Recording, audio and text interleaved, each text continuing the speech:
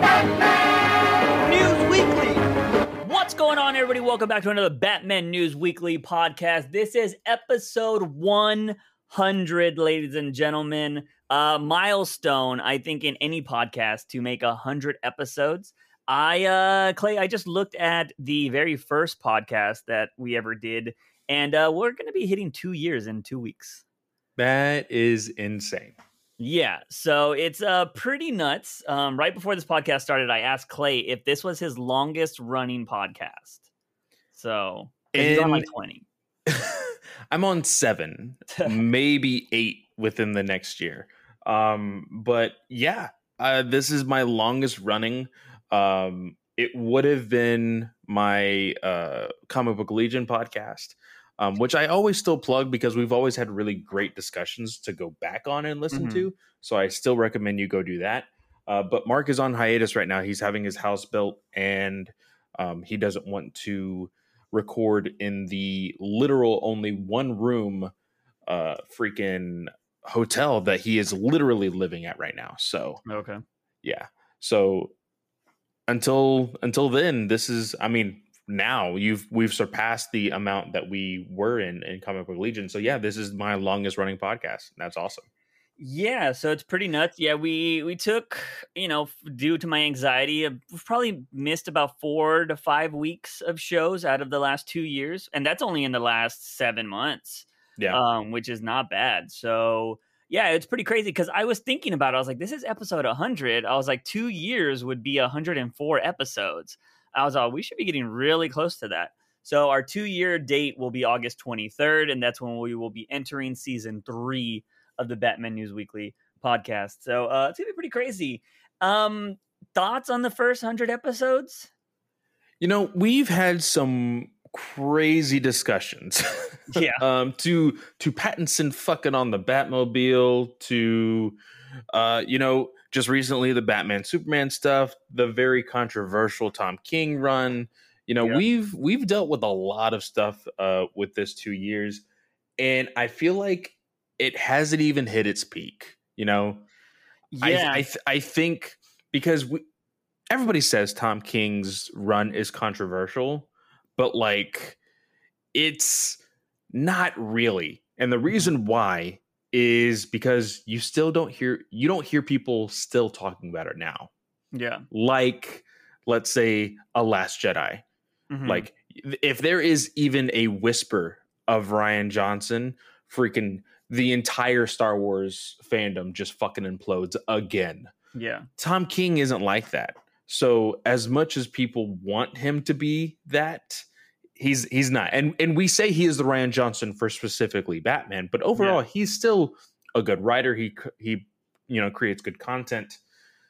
I'm still waiting for that day that either you were really controversial with your take or I'm really controversial on my take, because we'll butt heads in ways of saying like, hey, I don't agree with this. Yeah. But it's never been like, nah, fuck this, So yeah, I know we've had moments where like we were like, no, dude, like I don't agree. Like Snyder cut. That is one of them for sure. But we did have a big argument when it came to the Tom King shooting Bane in the head. I know that was a big mark, but for the most part, I think the discussions have been pretty solid, even if we haven't agreed fully. But I don't know, man. Like, I think I've actually been enjoying this podcast for sure. I still love talking about Batman. I have recently been having a lot of discussions on the Discord about my old YouTube channel. And I will say this podcast did kill my YouTube channel because I didn't want to do double work. It made no sense to me. And like some viewers would be like, oh, well, it's, you could have easily done videos and like just done certain topics. I'm like, unless you guys do this, you don't know. Like, when you start putting out 900 plus videos and you start talking about the same topic over and over and you do it on a podcast and do it on videos, then you'll understand. As much as everybody would like me to keep doing that, it's just like I can do everything and have a back and forth with a co-host and actually have more input on this. And I prefer this kind of style. Yeah, what we do over at DC Alliance, and I'm not saying we have to do this, or I'm just saying that we could. We go live every Monday night, and then the feed podcast form goes live the next day. So it's raw, live. People can see all of our fuck ups and everything else if we want to do that. Yeah. I'm not entirely sure we exactly want to. I mean, we've both struggled with a little bit of like internet issues, you know, audio and video issues, but more importantly, the big hiccup of, I guess, 2020 and 2021 is anxiety, you know, with everything that's been going on. So I'm just saying that is an option in the future, but who knows? Yeah, no, I think in these next 100 issues or episodes, I would want to try to put like in the next maybe 20. I think that would be solid to try to get a video podcast going, because I think that's always what we wanted to do, was always make this a video podcast in some form. Now, COVID has definitely put a strain on that. Ultimately, the ultimate goal would be to have an in-person podcast.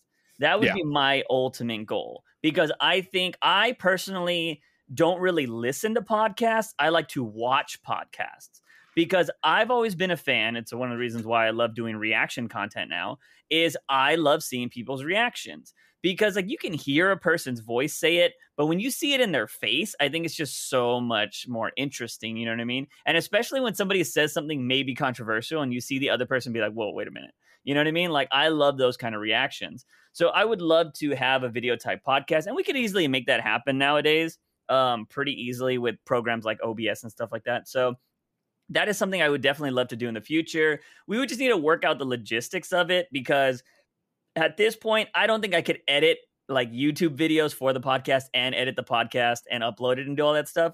So we would definitely have to work out some kind of schedule or something like that to make it happen. Because ultimately, what I would like to do is have a long form channel for it, for the podcast, where people can listen to it weekly or see it on YouTube, and then have segments of it uploaded in shorter forms, like 5-minute segments or 10-minute segments of whatever topic we talk about. You know what I mean?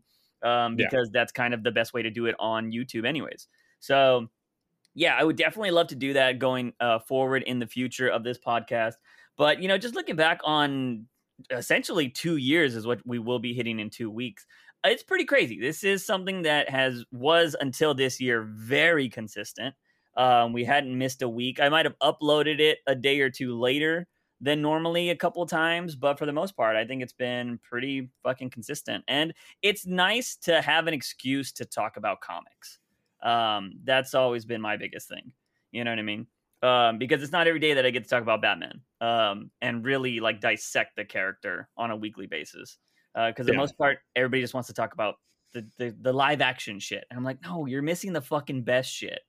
For the most part. We're not lately, but you know, for the most part, you're missing the best shit, which is the source material of the comic books. So anybody, I'm just saying, like, we just the light at the end of the tunnel is actually visible now. Yeah, it is. We'll talk about it. Yeah. So I just want to say, you know, if you've been here since episode 1, we appreciate you. Thank you so much for sticking with us. We've had, you know, viewers go up and down, especially we know some people dropped off after the anxiety hiatus, but there's a lot of new of you people this time around. So welcome if you are just joining the podcast. We appreciate you, and we hope you stick around for the next 100 episodes. But all of that out of the way, there's a shitload of stuff to talk about, and we're going to go through it. I'm not going to say as fast as possible, because we like to just, you know, talk about things. But one of the first thing is Clay has seen episode 1 of Titans. I have not. So Clay, what can we expect? What are we thinking? I could already tell that my DC Alliance host has possibly completely different thoughts than I do, but I haven't seen all. He is positive. I am mixed. There is a really cool Easter egg about midway to like the last half of the show. I don't want to give too many spoilers out, because I know Juice will actually watch the show and not just be like, man, whatever. Yeah, hopefully tonight. So there is a pretty cool Easter egg that is in your face, so you can't miss it. Like, legitimately, it's a part of the story. So that is really, really cool. But I have been hearing that the third episode is like a holy shit moment. That episode is titled Hank and Dove. So I swear to God, if they kill off Minka Kelly, I'm gonna be super pissed. That I think she is like debuting on another show. Ooh. And I'm just like, don't let it be true, because if it's like, I know people can, I mean, we say it all the time, people can work on multiple projects at multiple different times. But if she like decided to get killed off because she wanted to work at this other show, then I would be kind of pissed. Yeah. So yeah, I definitely hope it's that. I hope HBO doesn't do this. I hope it's not like a rapey vibe that might happen. That would be really bad. They teetered like not rape, but like they've been pretty fucking dark. Yeah. In the show. And I made the joke last week on DC Alliance that like Titans, I feel like, is the like edgelord show that's like, hey, I'm gonna be dark because I want to be dark, you know? Fuck Batman. Well, it's really funny because we had on the very first episode of season 1 was fuck Batman. And I will say one line here from the very first episode of season 3, Jason Todd says, fuck the Joker. So tough. You know, like, here's the thing. We've said this before on this podcast. Titans doesn't do the profanity well, but Doom Patrol does the profanity excellent. Like, they know how to use the Robot Man's what the fuck moments are always great. They're always on point. Yeah. And that's the thing. Like, a lot of people use the F word to be dramatic, but you have to know when to do that, right? Like, that's the thing about good writing. Anything is on the table, in my opinion, as long as it plays a good point or it serves a point in the story. Like, you know, freaking Robots Man, that's pretty much his catchphrase at this point because he times them so well. But like, if you just throw them out there, it's kind of just like, I don't know about that. So, Titans has always been the edgy stepchild that is the most popular, but, you know, it's not really the best. So we'll see. I still haven't met anybody that's ever liked that finale. So I'm just hoping that is what changes this season. So we'll see. But I'm gonna watch the last 2 episodes of this like portion tonight. So does it drop every Wednesday? Or... I think it'll be Wednesdays that they drop, or it'll be Friday. I'm not entirely sure. I need to go back. I do know that earlier today, and I guess they like are just about to end the episode 3 now. But there was a like watch along earlier today. Okay. Yeah, I'm gonna see if I can check it out tonight. I've been really bad with time management lately, so much that I bought myself time cards to fucking pretend like I have a job. I still have a whole stack from our old job. Yeah. So I was gonna message you about them, but I was like, they're like $8. So I bought like 100 stack. The thing is, I was literally gonna buy a time card machine. They're over $100. Like for just shitty ones. And I was like, no, thank you. I'll write it in. So yeah, because I'm just I've been watching time management stuff because my life has been consumed by Genshin Impact. And I've slowly been getting people in my cult to play it even more. And so I'm like, yes, good. So like, I'm literally just waiting for Alloy, and then I'll play. The thing is, you should really start playing now because the year event is going to be coming up. So you're going to want to get everything from the year event. You keep telling me that. That's right. Yeah. Fuck. So they just did a banner, but the year event happens in September. So you're going to want to try to get on now. I just got my friend Flores into it. So Flores has been playing it all day. Nice. So yeah, anyways, that's a different podcast. But going on from that, I guess we'll knock out entertainment news, which we don't have much more of, which is just Michael Keaton talked about. Now we have 2 different informations on this. I don't know if it came from the same interview, but I have a bit of Michael Keaton news where he talked about somebody in an interview asked Michael Keaton if the suit was any more mobile or comfortable for him this time around, and he simply replied, nope. So that confirms Michael Keaton in the Batsuit. Like, I know we assumed he was going to be in it, but I'm assuming this is confirmation now that he will be in the Batman suit. And I think it's going to be confirmation that it's his old 89 suit as well. Yeah. Mainly because my source of this news and was an interview I watched on YouTube. They asked him, what did it feel like putting on the bat suit again? And he said, it's like riding a bicycle. So he wouldn't say that for a brand new suit, you know? Yeah. So I'm interested to see when we will eventually see it. I'm still betting on fandom for sure. Yeah. I mean, that's when apparently the person that works at fandom leaked that shit. So we'll see if they'll make a whole new thing or if they just drop that in HD, you know? But yeah, so that's a little bit of entertainment news there. And essentially, everything else, unless you have something that I don't have, everything else for this week is all comic book related news. I do have one. Okay. For our The Batman spin-off show over on HBO Max. Yes. The Illuminati exclusively set out this article. It says the Batman HBO Max spin-off series has the intriguing new working title of Arkham. So I think the studio possibly, and I don't know how I feel about it, because I want to say that maybe the studio was like, hey, I think your show is too much like Gotham, so we're going to change it. But if they did that, I don't think Reeves would want to do it, because he's been very, very particular about how much the studio actually dips their fingers into what he's doing for this movie and for this franchise. Yeah. So I don't know how I feel about this. If they spin this show from going into like being a Gotham PD show to now being like, hey, we're going to feature more of these individuals at Arkham. Yeah. I don't know how I feel about that. So it's a working title. Means it's subject to change. Most working titles are usually just Easter eggs anyways for these kind of shows. So I'm hoping it is an Easter egg and it's nothing serious. I do not want an Arkham-based show. If you do an episode where they go to Arkham, I'm totally cool with that.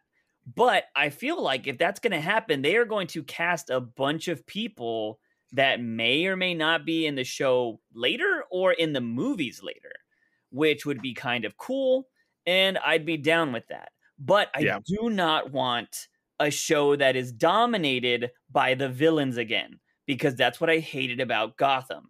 And I just want a GCPD show that has sprinkles of villains, and we're dealing more with maybe Maroni, Falcone, like the mob bosses, and maybe they're hiring these crazy people.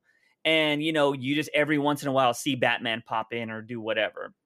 I would love for Selina Kyle to be in an episode where she's breaking into a lot of shit. And they're like, we're trying to find this cat burglar person and whatever. Maybe that's hinted at in the show. Like, you know, maybe she doesn't need to be in it, but they hint at it. There's been a lot of string of robberies and it ties into Batman. You know what I mean? So that's what I'm hoping. But yeah, if this turns into, oh, we're going to be at Arkham all the time, I mean, obviously we're still going to watch it, but I probably wouldn't be a big fan of it, and I'd probably be a lot more crucial of it, because when you start bringing out the heavy hitters, the big characters, to try to carry your show, I think that shows a problem with writing, in my opinion, because you're just going to rely on like, oh my god, Easter egg, the Joker, oh my god, you know what I mean? And I'd rather people be like, wow, that was a fucking amazing episode, instead of like, can you believe Jerome's coming back and like that. So yeah, I completely forgot about that news. It doesn't look like I remember reading that article and was saying that we're getting the Peacemaker show 6 months after. So they think we may not see the Gotham show until like 6 months after as well. Oh, really? So, you know, because Batman would come out first and then that show would either go into production or would, you know, I don't think they're going to be released. I mean, it would be amazing if they were released like 3 months after. That would be kind of cool. Like maybe when it comes out on DVD or whatever, then it's like, oh yeah, we got this new show coming out. So check that out as well. Just before I was jumping on here for us to record, this comes from John Campea, so take that as you will. You know, he's been off and on about certain things. Mm-hmm. He is hearing, and I'm pretty sure we talked briefly about this, maybe, I can't remember. James Gunn to possibly direct Justice League for DC. Oh. And rumors of Taika Waititi coming over to the DCEU. Okay, so Taika as a person, I think he's fucking awesome. Yes. As a director, he might be awesome as well, because I wanted to see Jojo Rabbit so bad, and I still haven't watched it. Yeah, we saw Jojo's trailer at work, and we were like, "Dude, this looks fucking amazing." So I'm not even gonna rag on Taika as a director, because he's probably amazing. But I have the highest fucking disdain for Thor Ragnarok. I hate that movie. I think it is the worst, worst MCU movie. And there's 2 other Thor movies. So like, yeah, I hate that movie. So this rumor has been going all over the place, like basically since the beginning of this week. Mm-hmm. And here's what I have to say, because I also listened to actually 2 TikTokers that are very big on one of them being more, well, I guess that both they talk about just movies in general, but they've gotten really popular over talking about Marvel and DC. The girl and the guy, the podcast dudes, they have a podcast together, right? I don't know the guy's name. What's her name's like Megan or some shit. Well, her TikTok handle is J Stoobs or whatever. Yeah. And then his is Straw Hat Goofy. Yeah. So I listened to their podcast, and they did a review, a spoiler-free review of the Suicide Squad. Mm-hmm. So I went ahead and listened to it, and they were talking about the creative freedom that James Gunn had, which I actually really enjoyed, because I can't say, oh, that's batshit crazy, fuck him, blah, blah, blah. Because I was literally begging for WB to give that to Zack Snyder. I'd be a huge hypocrite if I said I didn't appreciate it. I really do. And Gunn was able to make a really good movie doing so. Mm-hmm. With saying that, because everybody, immediately jumps onto, like you said, Thor Ragnarok for it, and then Gunn being the Guardians guy. If they give Taika the same treatment as they did Gunn and say, hey, creative freedom, this is what we want to stand on, you can do whatever. Mm-hmm. DC movies, everybody's like, no, they need to be serious, and like, no, they need more humor. No, you just give the right movie to the right director, and it organically plays out however the fuck it's supposed to. Mm-hmm. That's what I think is more important than anything. Don't force it to be funny. Don't force it to be dark. Just let the creator create, and it will organically work out. Yeah. So as far as Taika, I really enjoyed his directing of The Mandalorian.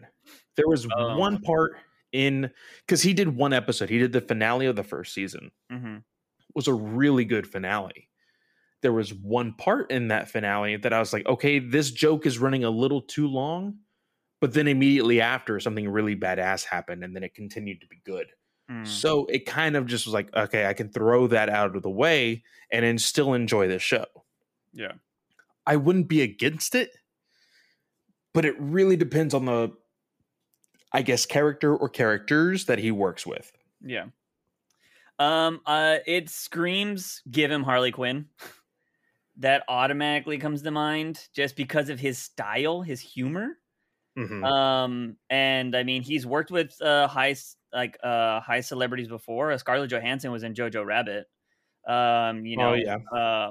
And like his what's her name wasn't bad in Ragnarok. Even though it was her introduction. Leia Thompson. Yeah. So like, I think he could kill Harley Quinn, but at the same time, like, honestly, I just want James Gunn to handle Harley Quinn at this point. Unless Margot, I don't even want Margot to direct. She could produce everything, but I don't know how much she had a hand in Birds of Prey. Granted, you sent me that video of what's her face? I'm already Jay Stoobs. Jay Stoobs. And she was talking about how, you know, James Gunn did a lot of the same things that was already done in Birds of Prey, which were solid points. And but like my thing is I don't know. Like I want Harley Quinn to really be handled properly going forward. We can't have like, you know, I thought she was dope. I mean, she was the best part of Suicide Squad, the first movie. And then Birds of Prey came out, and we were like, it was better on our second watching, but we still don't think it's the best movie. And then I think she was handled well in this Suicide Squad. You can't have her be good, then bad, then good, then bad. You know what I mean? You don't want that with the character. So I want to make sure they really handle her, especially if she's going to stick around for a while, hopefully. But, you know, it does seem like she wants to take some time away from the character. I would not be opposed to him doing something stupid like Batmite, and he's like Batmite. And I suggested to somebody Booster Gold. Yeah. Give him Booster. Get Booster and Blue Beetle, Blue and Gold. Would you do the Jaime Ramirez, or would you do old school? No. It would be Ted Kord, because Ted Kord has a better relationship with Booster. Yeah. So that's how the dynamic, comedically wise, I think it would work out even more. Or in a really weird way, you can give Taika Green Lantern, because he was in the Green Lantern movie back in 2010. That would be interesting. I mean, again, like he's obviously a great director, because he wouldn't have a job if he wasn't. But like, and I say that because he's a person of color. You have to be badass in Hollywood if you're a person of color.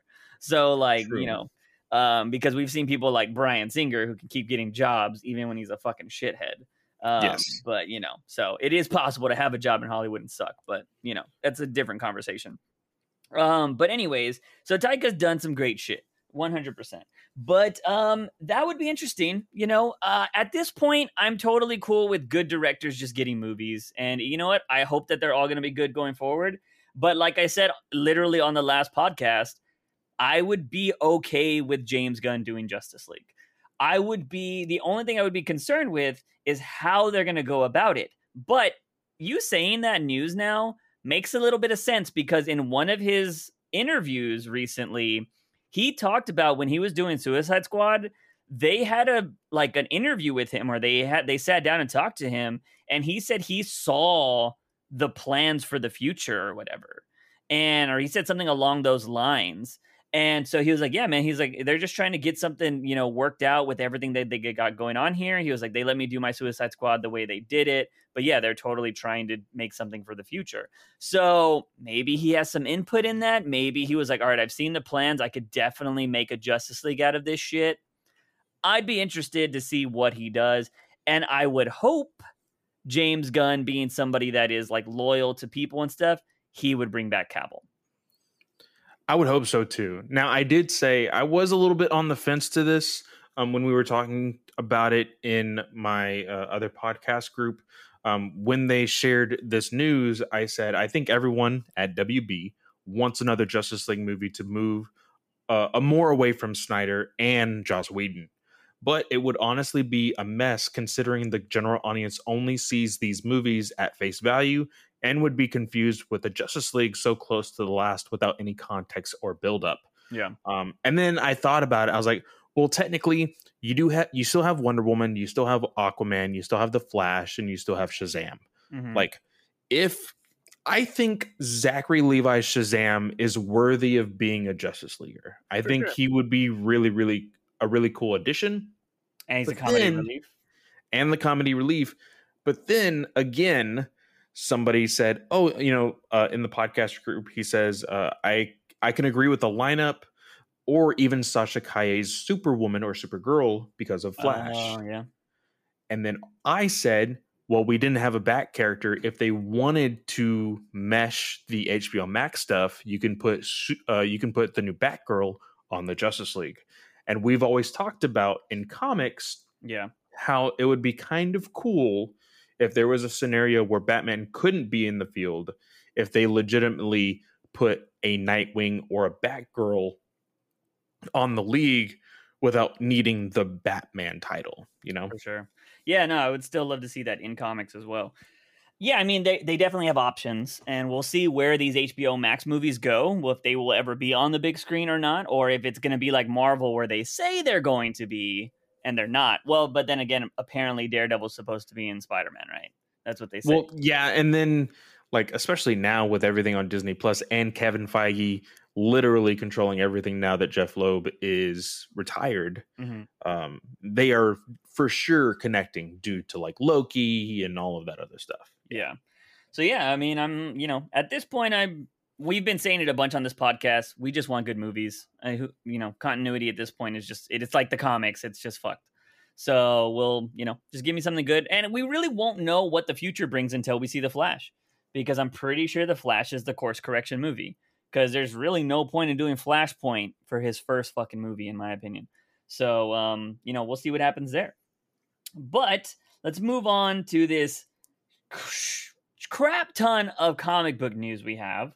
The first thing we'll just knock out, because I feel like a lot of these things we're just going to run through. Jeff Lemire is doing a Robin and Batman book that is going to be a 3 issue series, which I think we've been a fan of Jeff Lemire's work on here before, so I'm excited to see what that's going to be about. I didn't pick up if it was going to be on Black Label or not. But either way, I think Jeff Lemire is a solid writer, so I'm excited about that. On top of that, it also seems like there's going to be another Robin series where all the Robins are together. It is the winner of the round robin voting thing.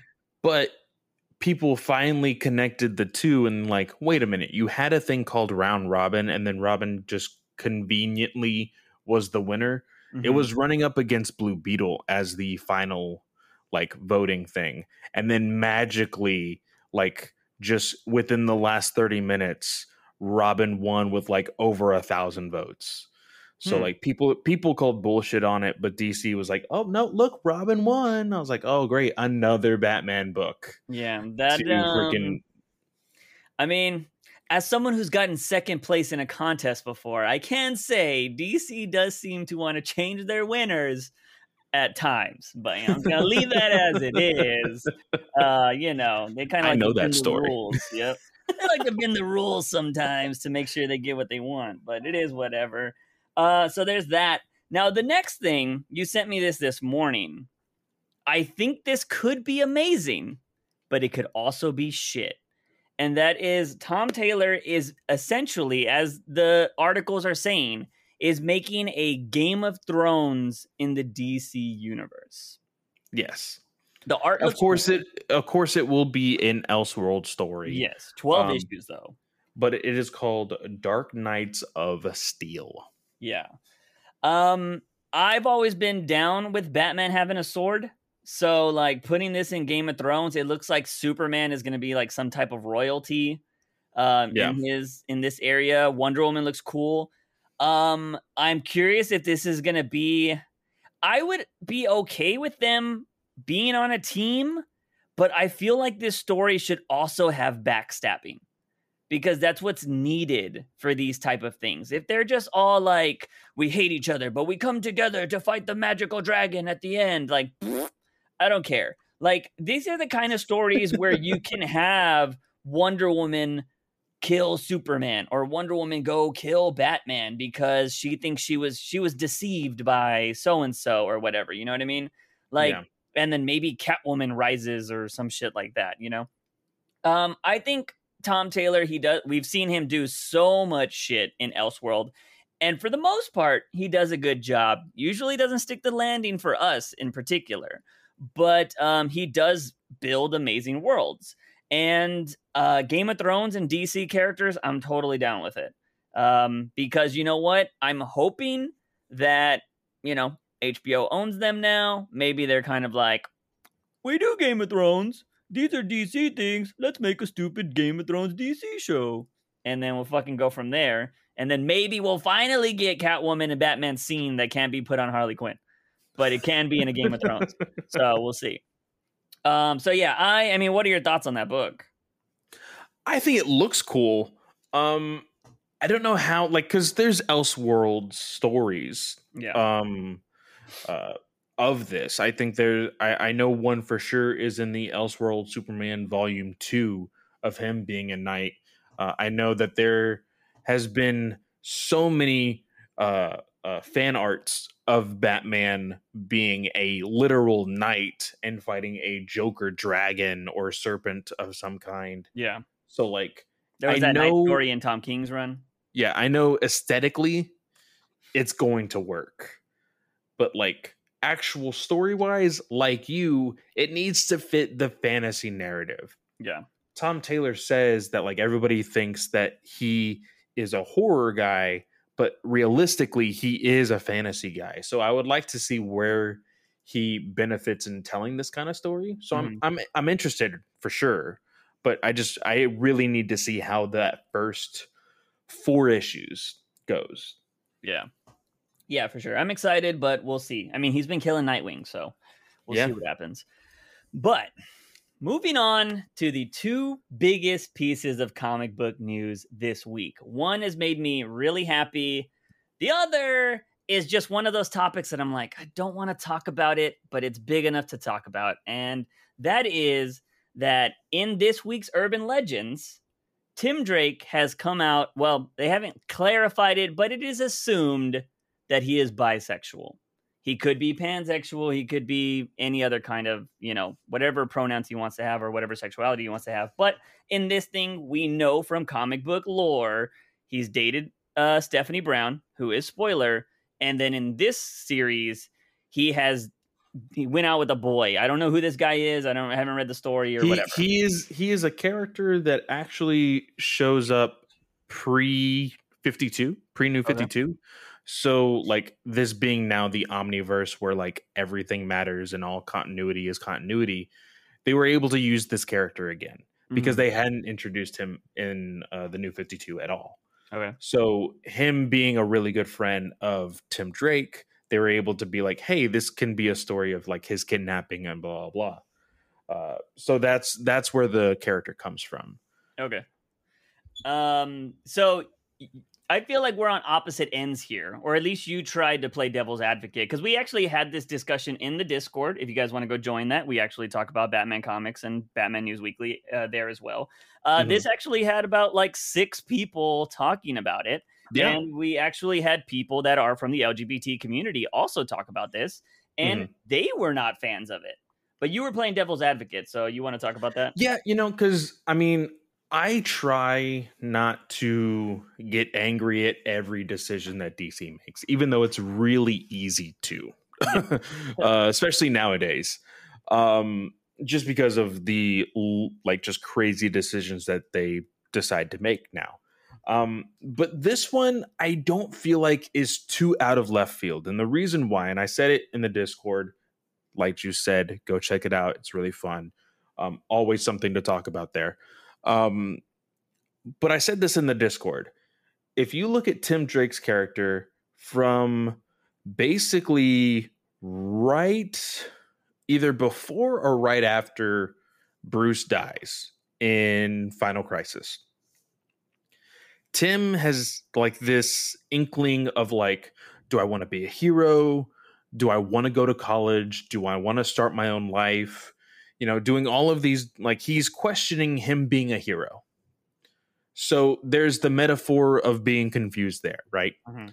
And then even when you move towards New 52, you can see him being the hero, but he's still confused as of like, hey, I can have a double life, but maybe I should just stay being Robin because I know that I'm needed there, Yeah. Kind of forced not to be more open to new things.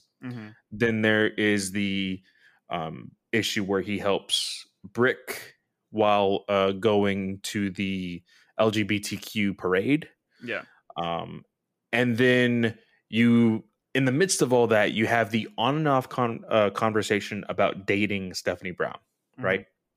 So there's all of these allegories for confusion.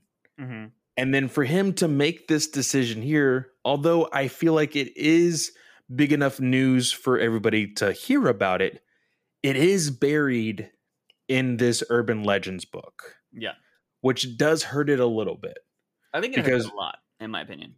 Yeah, because when people think, oh, I'm going to go read a Robin book, they're not going to find it. They have to look for this urban legends. Batman urban legends, you know? Exactly. Yeah. Exactly. So that's one thing that's hindering it.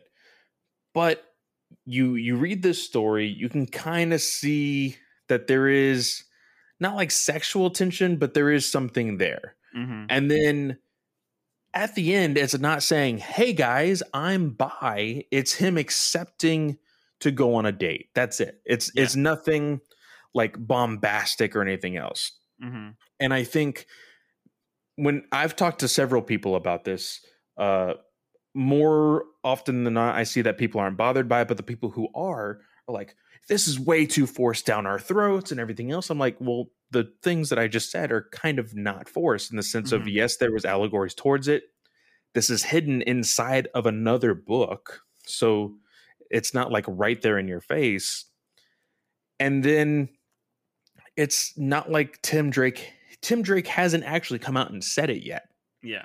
So it's not screaming it out into the world. It's just this offhand, just assumption that he is now going to be dating this guy, you know? So that is me. That's the way I take it. And so it could be a whole nother thing to be like, oh, you know, this is fucking stupid. It's just one character that I love that they have to make gay and blah, blah. You know, I could be that guy, but it doesn't hurt me. And majority of the people that I talk to that did say that kind of thing don't read comics. So they just know like that's a big thing. Yeah. They know the characters and they enjoy like the animated series. They enjoy the movies. They enjoy the other pieces of media, but they don't read the comics. Yeah. And there is quite possibly right now, including Young Justice, Tim Drake is in Titans, 2 to 3 other reiterations of the character that may not be seen as bi, you know, maybe assumed now that this is what's being written in comics. But you have that as well. So I'm not completely bothered by it in the way of like, this is pandering or anything else, you know? Because one big thing that we had a discussion about, because you reminded us of it in that discussion, was the fact that there's rumors that Jaime Reyes in the HBO Max show may be that he may be gay, too. Yeah, bisexual. Yeah. And you were saying, oh well, why is it that the people of color can't just be a person of color? They also have to be, you know, gay, whatever kind of sexuality mixed or whatever. And in the defense of that, I'm just like, well, this is a very white character. Being turned into bi. Sometimes I just have to laugh at that because it's like, ha, they got one of you. Now but you know, I mean, but no, but it's but it doesn't really bother me too much because I don't think him being bi doesn't hinder him being Robin. I agree, and I'm not bothered by him. Like this doesn't. Tim Drake is one of my least favorite Robins, so I genuinely don't care about this. And like I've had my Tim Drake rants on this podcast before. I'm not the biggest Drake fan. I'm just Tim Drake best Robin or whatever. Yeah, I'm just not the biggest Tim Drake fan. So this doesn't bother me. But as somebody who does constantly want more inclusivity in these things, I've always been there's a right way to do it and there's a wrong way to do it. And I think this is the wrong way to do it. And I also just think, like, we've gotten so many new characters in the Bat family. Why aren't we focusing on them? Blue Jay, right? They're giving her a back of the book kind of story. She's, if I'm not mistaken, gay, right? She's a lesbian? Pretty sure. Yeah. You have Batwoman. Like, you have all these other characters that you can already focus on. Which I think is kind of bullshit. When was the last time we saw Batwoman? Exactly. And this is my thing when it comes to this, is DC just wants to make waves. And they care about selling books. And they're like, aha, Tim Drake is going to be gay or bi, so people are going to go buy this book because it's going to be important. And it's not even an issue 1, guys. So yeah, it's going to be amazing. And like, that's what's going to suck because this book may or may not sell better. The problem is is people aren't going to go buy Tim Drake books just because he's gay. You know what I mean? And I feel like that's what DC thinks is going to happen. And in this story, if you were going to make this very important, right? Like if this was going to be not necessarily something that's matters to his character, because this is something that's like a lot of people don't talk about their sexuality. It's what they are, and that's it. Like that, you know, they don't care. It's like that's not who I am. It's just I like men, I like women, blah blah blah. It doesn't matter, and that's totally cool. But I think if you wanted this to have an impact, or you wanted it to really mean something, one, you shouldn't have buried it in an urban legends book. But two, this is something which it blows my mind that fucking Tinian or Tynan didn't do this in his run because he's part of the LGBT community. This should have been something that was told over time. Like, I can't really say much about it, but there's something that happens in the next Batcat book, because I've been able to read it already, that is very consistent. And I was like, I'm so glad this happened in the book, because it was something that happened in all of Tom King's run. And that was 90 plus issues.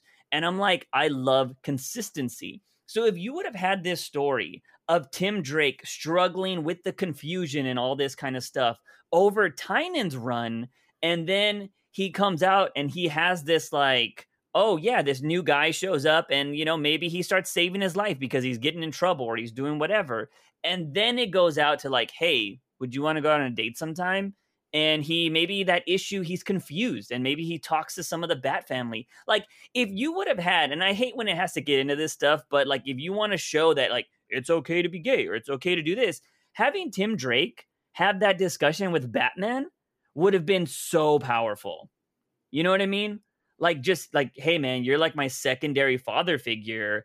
I would like to tell you this is how I'm feeling. What do you think about it? And just having Bruce accept him for who he is and telling him all this stuff, like, hey, it's good, it's all that jazz. I think for people that are reading that would have been like, maybe they're struggling with their own identity. Maybe they don't know how they feel. Maybe they are confused about their sexuality. Seeing that their hero Batman is also accepting of that. And like, if you wanted to make it crazier, we do know a lot of people, especially in our state, when they do reveal that they are, you know, part of the LGBT community, their families hate them. Maybe you could have had Tim Drake's father have that issue. And so people could even relate even more to that character, knowing that he was, you know, denied by his father or his family. And that's kind of like, that's what I said also in many of the discussions that I had about this, is it opens an interesting dialogue, or at least I hope it opens an interesting dialogue between him and Stephanie Brown, or him and his brothers at the Batcave, him and Bruce. Like, and it would be very odd. It would be very odd, like for real, if somebody in the Bat family was not okay with it. You know, like writing a character that majority of people like to be a quote unquote bigot in that way would be interesting. And it would definitely be a choice, you know, but I think it is safe to say that majority everyone, if not for sure everyone, will be okay with this inside the DC or DC universe, you know? Yeah. And like, but here's another thing, right? Because you mentioned the idea of like Drake's always been confused or whatever in certain iterations, right? Yeah. You could honestly say that about everybody in the Bat family. And that's what kind of annoys me. Because we know that, the best Robin, fucking Dick Grayson, was constantly, his identity was like, I don't want to be this guy. And he went off and became Nightwing. Well, I said that in the Discord because of all of the Reddit artists and Tumblr artists. Yeah. I'm really surprised that they decided to do this with Tim and not somebody like a Dick Grayson or Jason Todd. Yeah. But I also think that's because those two characters are very popular. And that's why I've always said he's not the favorite Robin out of the group. And it's unfortunate because DC will be like, yeah, he's number 4, you know, so we can go ahead and you can do that with him. You know what I mean? I think it would have been more polarizing if it was Damian, because that is Bruce Wayne's legitimate son. Yeah. So that would have been interesting. But again, I think, and I've said this on the podcast, I don't think he is the most popular Robin, so they're like, you can throw it on that character, you know what I mean? But I said, has Damian had a love interest? Haven't they played around with the idea of like Deathstroke's daughter or something like that before? Ravager? Yeah, I could be wrong. I don't know, and that's weird. Well, if you go to Tom Taylor, yes, he dated Wonder Woman, but he was older, so that's when he became Batman. Oh, yeah. You know, there's that. But I mean, he's also like 12 or 13 most of the time. So do we really need to see that? We don't need to. But like I'm just saying, like, because I feel like it's very popular in all writing to give characters love interests anyway. So I'm just thinking of everybody in the Bat family, and you know, we've seen most of their dating lives. So yeah, and we'll see. I said this in the Discord. In a year, I don't think Tim Drake's gay. I think this is going to get brushed under the rug like Selena Kyle being bi. When was the last time we heard about her liking women? It doesn't happen. I'm trying to think of even if there was something that like she like offhandedly seduced a woman to like get her way, and they haven't even made the joke of her inviting somebody in the relationship with Batman. You know what I mean? Like that hasn't even been a thing. Like because Bruce wouldn't be opposed to that. So it's just like, all right, yeah, why not? I mean, maybe he would be, considering he doesn't do a lot of stuff. That's a lie. That's a lie. Fucking DC. We need new people there. But yeah, so that's my prediction. My thing is they are going to make this a staple, put it in the main run. And I'm very shocked that James Tynion didn't do this. Like, yeah, and I even just did a quick search. Now I did a quick search on Twitter, not actually like on Google, to like look at this this author's like sexuality, because you did say like Tynion is a member of the LGBTQ openly. Yeah. So Megan Fitzmartin, I have no idea if she is a part of the LGBTQ plus community. So who knows? Yeah, we'll see. You don't have to write these kind of stories, by the way. But just saying, like, I'm just very surprised. This could have been in a main Batman run, and it wasn't.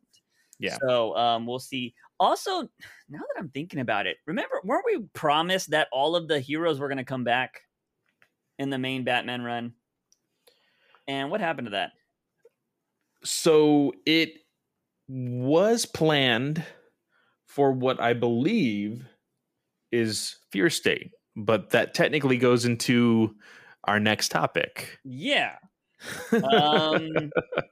So we'll just talk about Fear State is going to be 3 months long.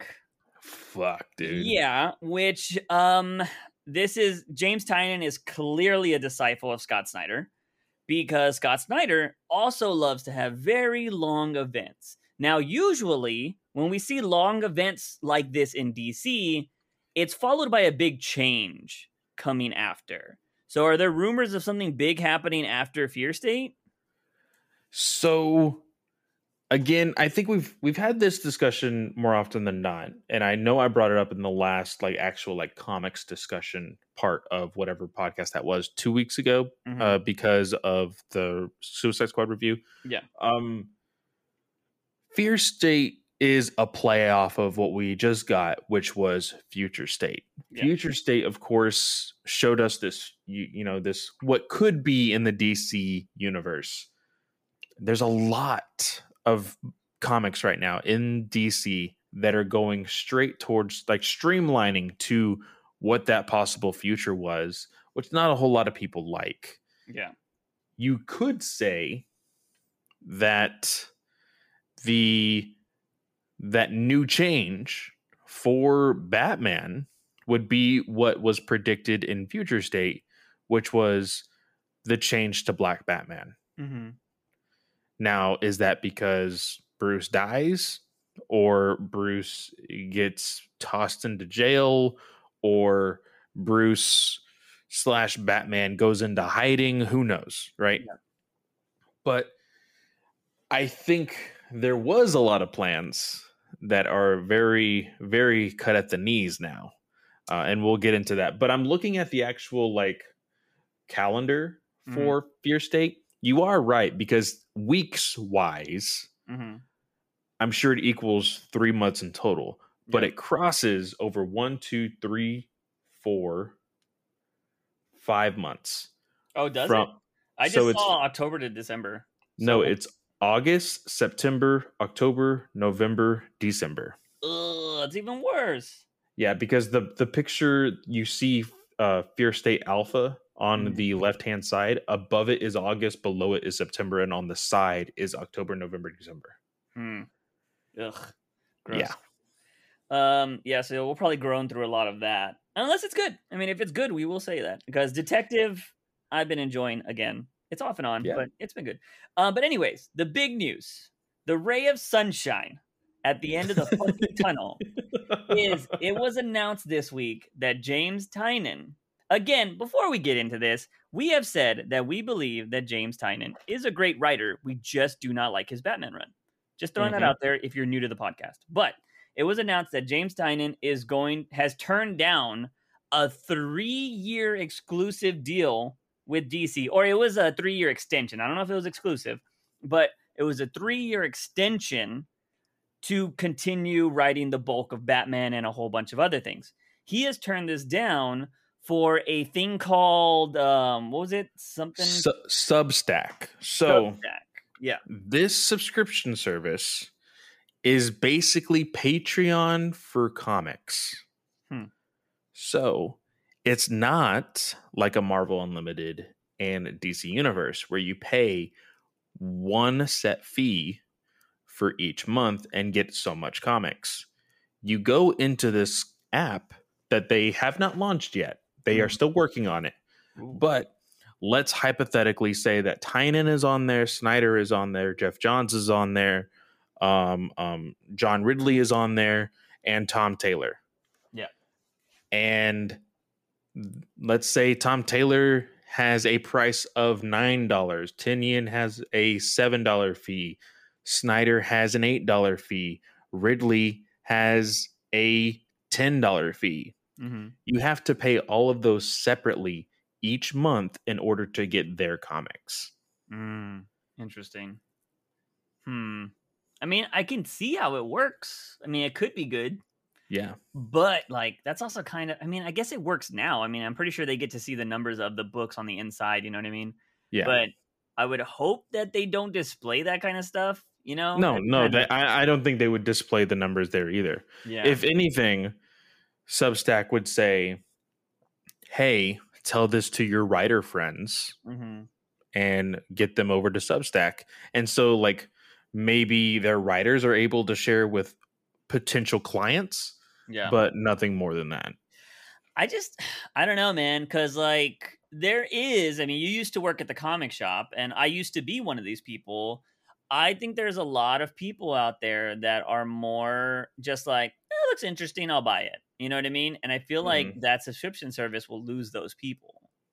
So, oh yeah, for sure. But in the defense of that, there are a lot of fans that stick with writers. That's because true. they'll be like, okay, I really like Batman, but who's writing it? You know, there's a big like gravitas towards writers who are attached to big titles, for sure. And once you're on a big title, people get to know you, and then they'll start following your other work.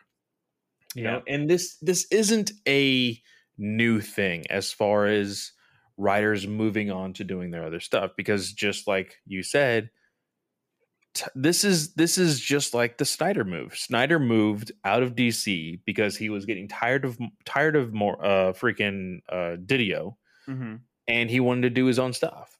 You know, same thing with Sean Murphy. Same thing with just basically anybody. Palmiotti, he does a lot of Kickstarter stuff. You know, there's so much that they have found out with, like, oh, fans like me for what I do. Yeah. Yes, like they enjoy these. Yeah, exactly. Yeah. They enjoy the characters that you work with. Yeah. But they enjoy the creator. And eventually, a lot of these writers, and I'm not saying you need to pay somebody exclusively. Yeah. like what they were trying to do with Tynan, they just needed to pay him more. Yeah. You know, it's not like, oh, I need you to be tied down to Batman for 7 years. No, just be like, hey, they're offering you this much. We will offer you this much. Now, yeah, because according to the article, this is his best contract ever. Yeah. So, which is insane. Yeah. Because I said this to some friends also, like DC needs to start freaking giving their artists and writers money. Like they can't just be like, oh, we need to save money on this, so you're only getting paid this. Like, no, if you're gonna put somebody on Batman, pay them for Batman. Yeah. Yeah, I think the model that we're gonna need to see in the future is like, hey, you're gonna get paid this amount during the month, and this is your quota of books you need to hit. And you get that. No, it's basically a salary. We're gonna give you $100,000 for the year, but you need to write X amount of books. I think that's gonna be that needs to be the play in the future. But I mean, this isn't just an American problem. It's a huge problem in the manga world as well.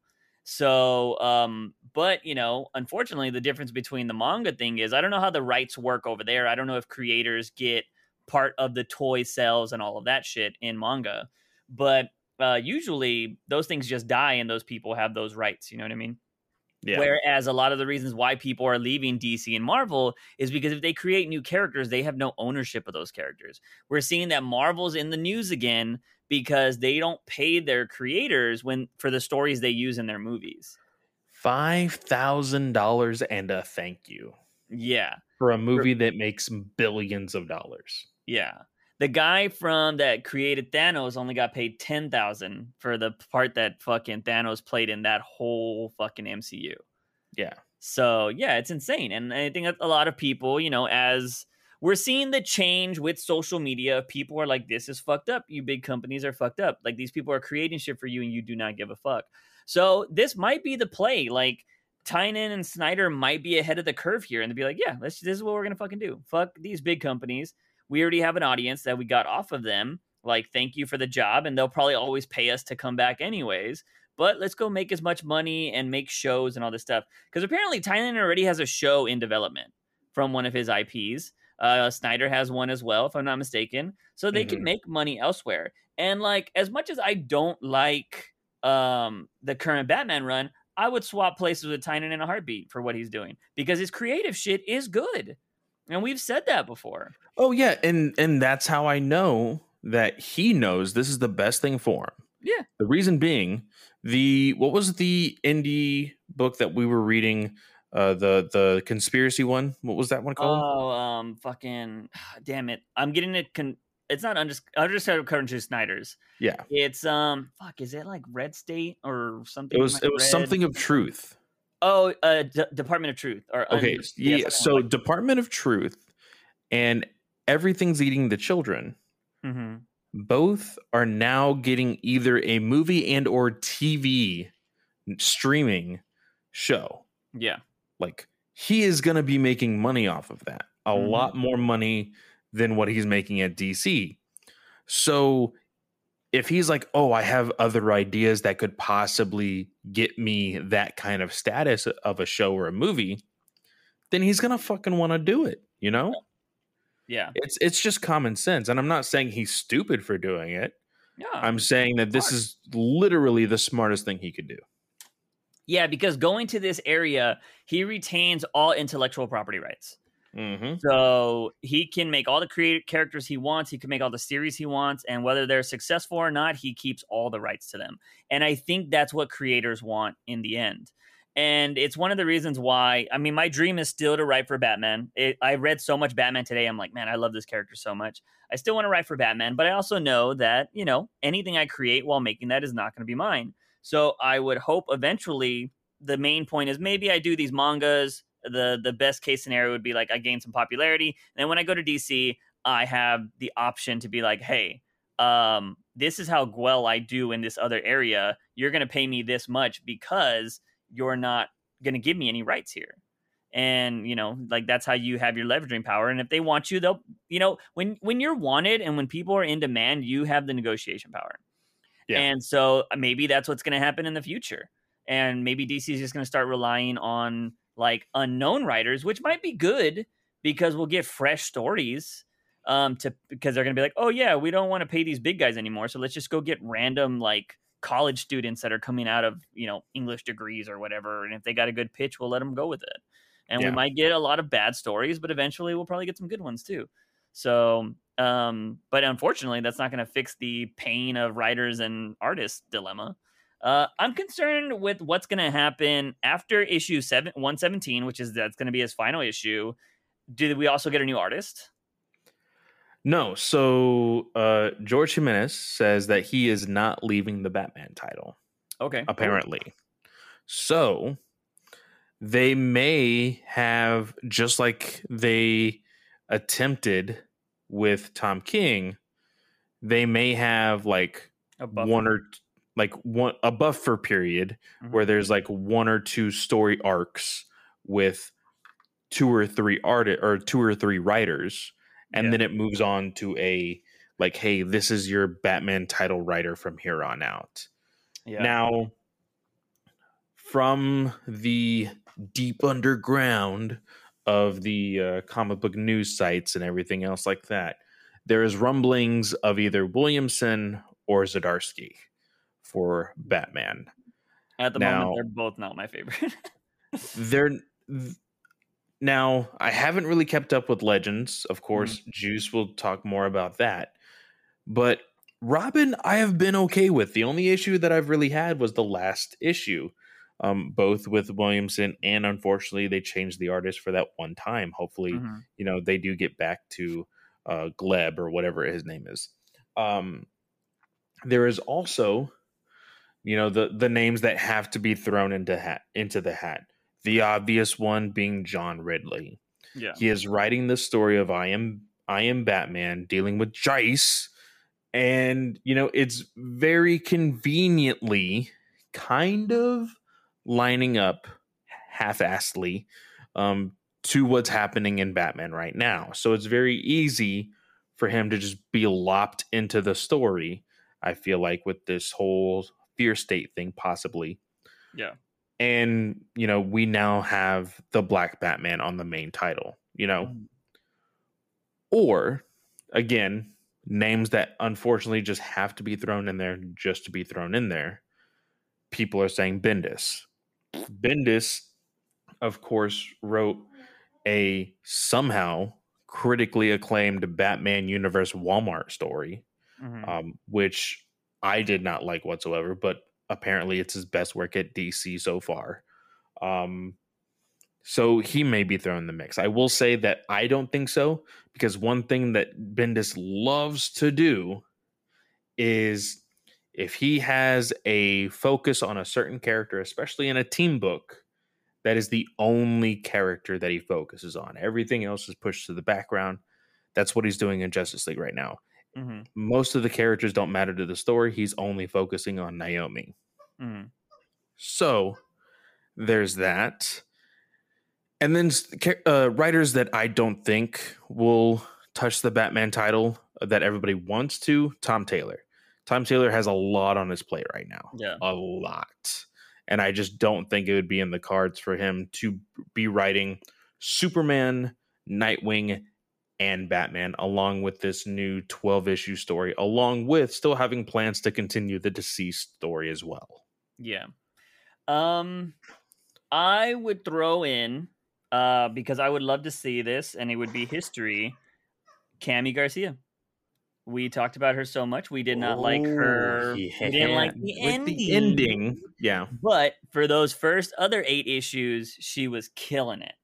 I would love to see what she could do on the Batman run, and then we would have 2 females writing both top Batman books. I'm for it. I'm totally for it. I just recently, when this news dropped, same day, I went ahead and released a mini episode on DC Alliance of my picks, who I would want there. We were a really big fan of Gene Luen Yang's Superman Smashes the Klan. Yeah, I only read issue 1, but yeah, it was great. He is writing Shang-Chi versus the Marvel Universe right now at Marvel. Mm-hmm. Conveniently, his Batman Superman title ended about 3 weeks ago, just abruptly. So it would also make sense to be like, hey, Tynion, has like the next 5 months covered. Can you start writing some Batman so that way when you need to jump on, you have stuff already, So there's that prediction, as well as for me personally, Marvel got an Eisner from Leah Thompson's Black Widow. Black Widow has been actually really flipping good with Thompson on it. So if they decided, hey, we would love for you to come over to write Batman, having a woman write Batman on the main title would be great. Another name that a lot of people want, but he's already said that his exclusive contract is not up, but he has always been interested in writing Batman, is Donny Cates. Yeah. He is finishing up his Venom run. He's going to be writing Hulk after that, and he is continuing his run on Thor right now. I'm doing a lot of big stuff for Marvel, but he has always shown interest that if he ever got the chance, he would want to write for Batman. Yeah, so. I feel like Donny Cates, like his contracts are never going to line up, so he'll probably just do like a side project, like he'll do like a Black Label or something like that in the future. Yeah, for Batman, I don't think he'll ever jump on the main title unless he has it planned out. Like, all right, my contract ends in 2 years. DC, I'm there in 2 years. I'm pretty sure we'll talk about this like more when we read the final issue of Tynion's run. But whoever is the next person, you better bring back fucking Catwoman. That is all I'm saying. Because, like, maybe she's going to come back in Fear State, but at this point, like, Tynion made it such a fucking, like, staple of his run to get as far away from Tom King's run as possible. And I think that hurt his run the most. Because we said this on this podcast that we think that everybody that hated Tom King were going to wish for Tom King to come back after a while. And that is exactly what happened after Joker War. And when Batcat was finally announced and everybody's like, I can't believe we're finally getting good Batman again. Like, this is going to be amazing. Everybody thought Tom King was fucking amazing at that point after they shitted on him for so long. There's been so many people that are like, just bring back Tom King. Yeah. And like that is saying something, right? Like it's the classic saying of you don't know what you have until it's gone, right? Yeah. And like and we're gonna talk about one of his books later today, but he's still killing it. Like even though he's not on Batman, he's still writing fucking great stories. We just gushed over fucking Strange Adventures 2 weeks ago or whatever. So like he's still killing it. And I just don't. This is another problem with DC. Is if they're never going to do the manga style of writing where they're just like, hey, it's a new story, we're going to keep going with that, then they need to be extremely strict with what happens going forward. And I just don't. The idea of separating Batman and Catwoman has been the dumbest idea that DC has had in comics in a really long time, in my opinion, because that was selling. Like, if you were to go to the Reddits, there was literally people saying that was the only reason they started reading comics of Tom King's run, because he brought in Catwoman. And the moment Tynion fucking took her away, they were like, man, this fucking sucks.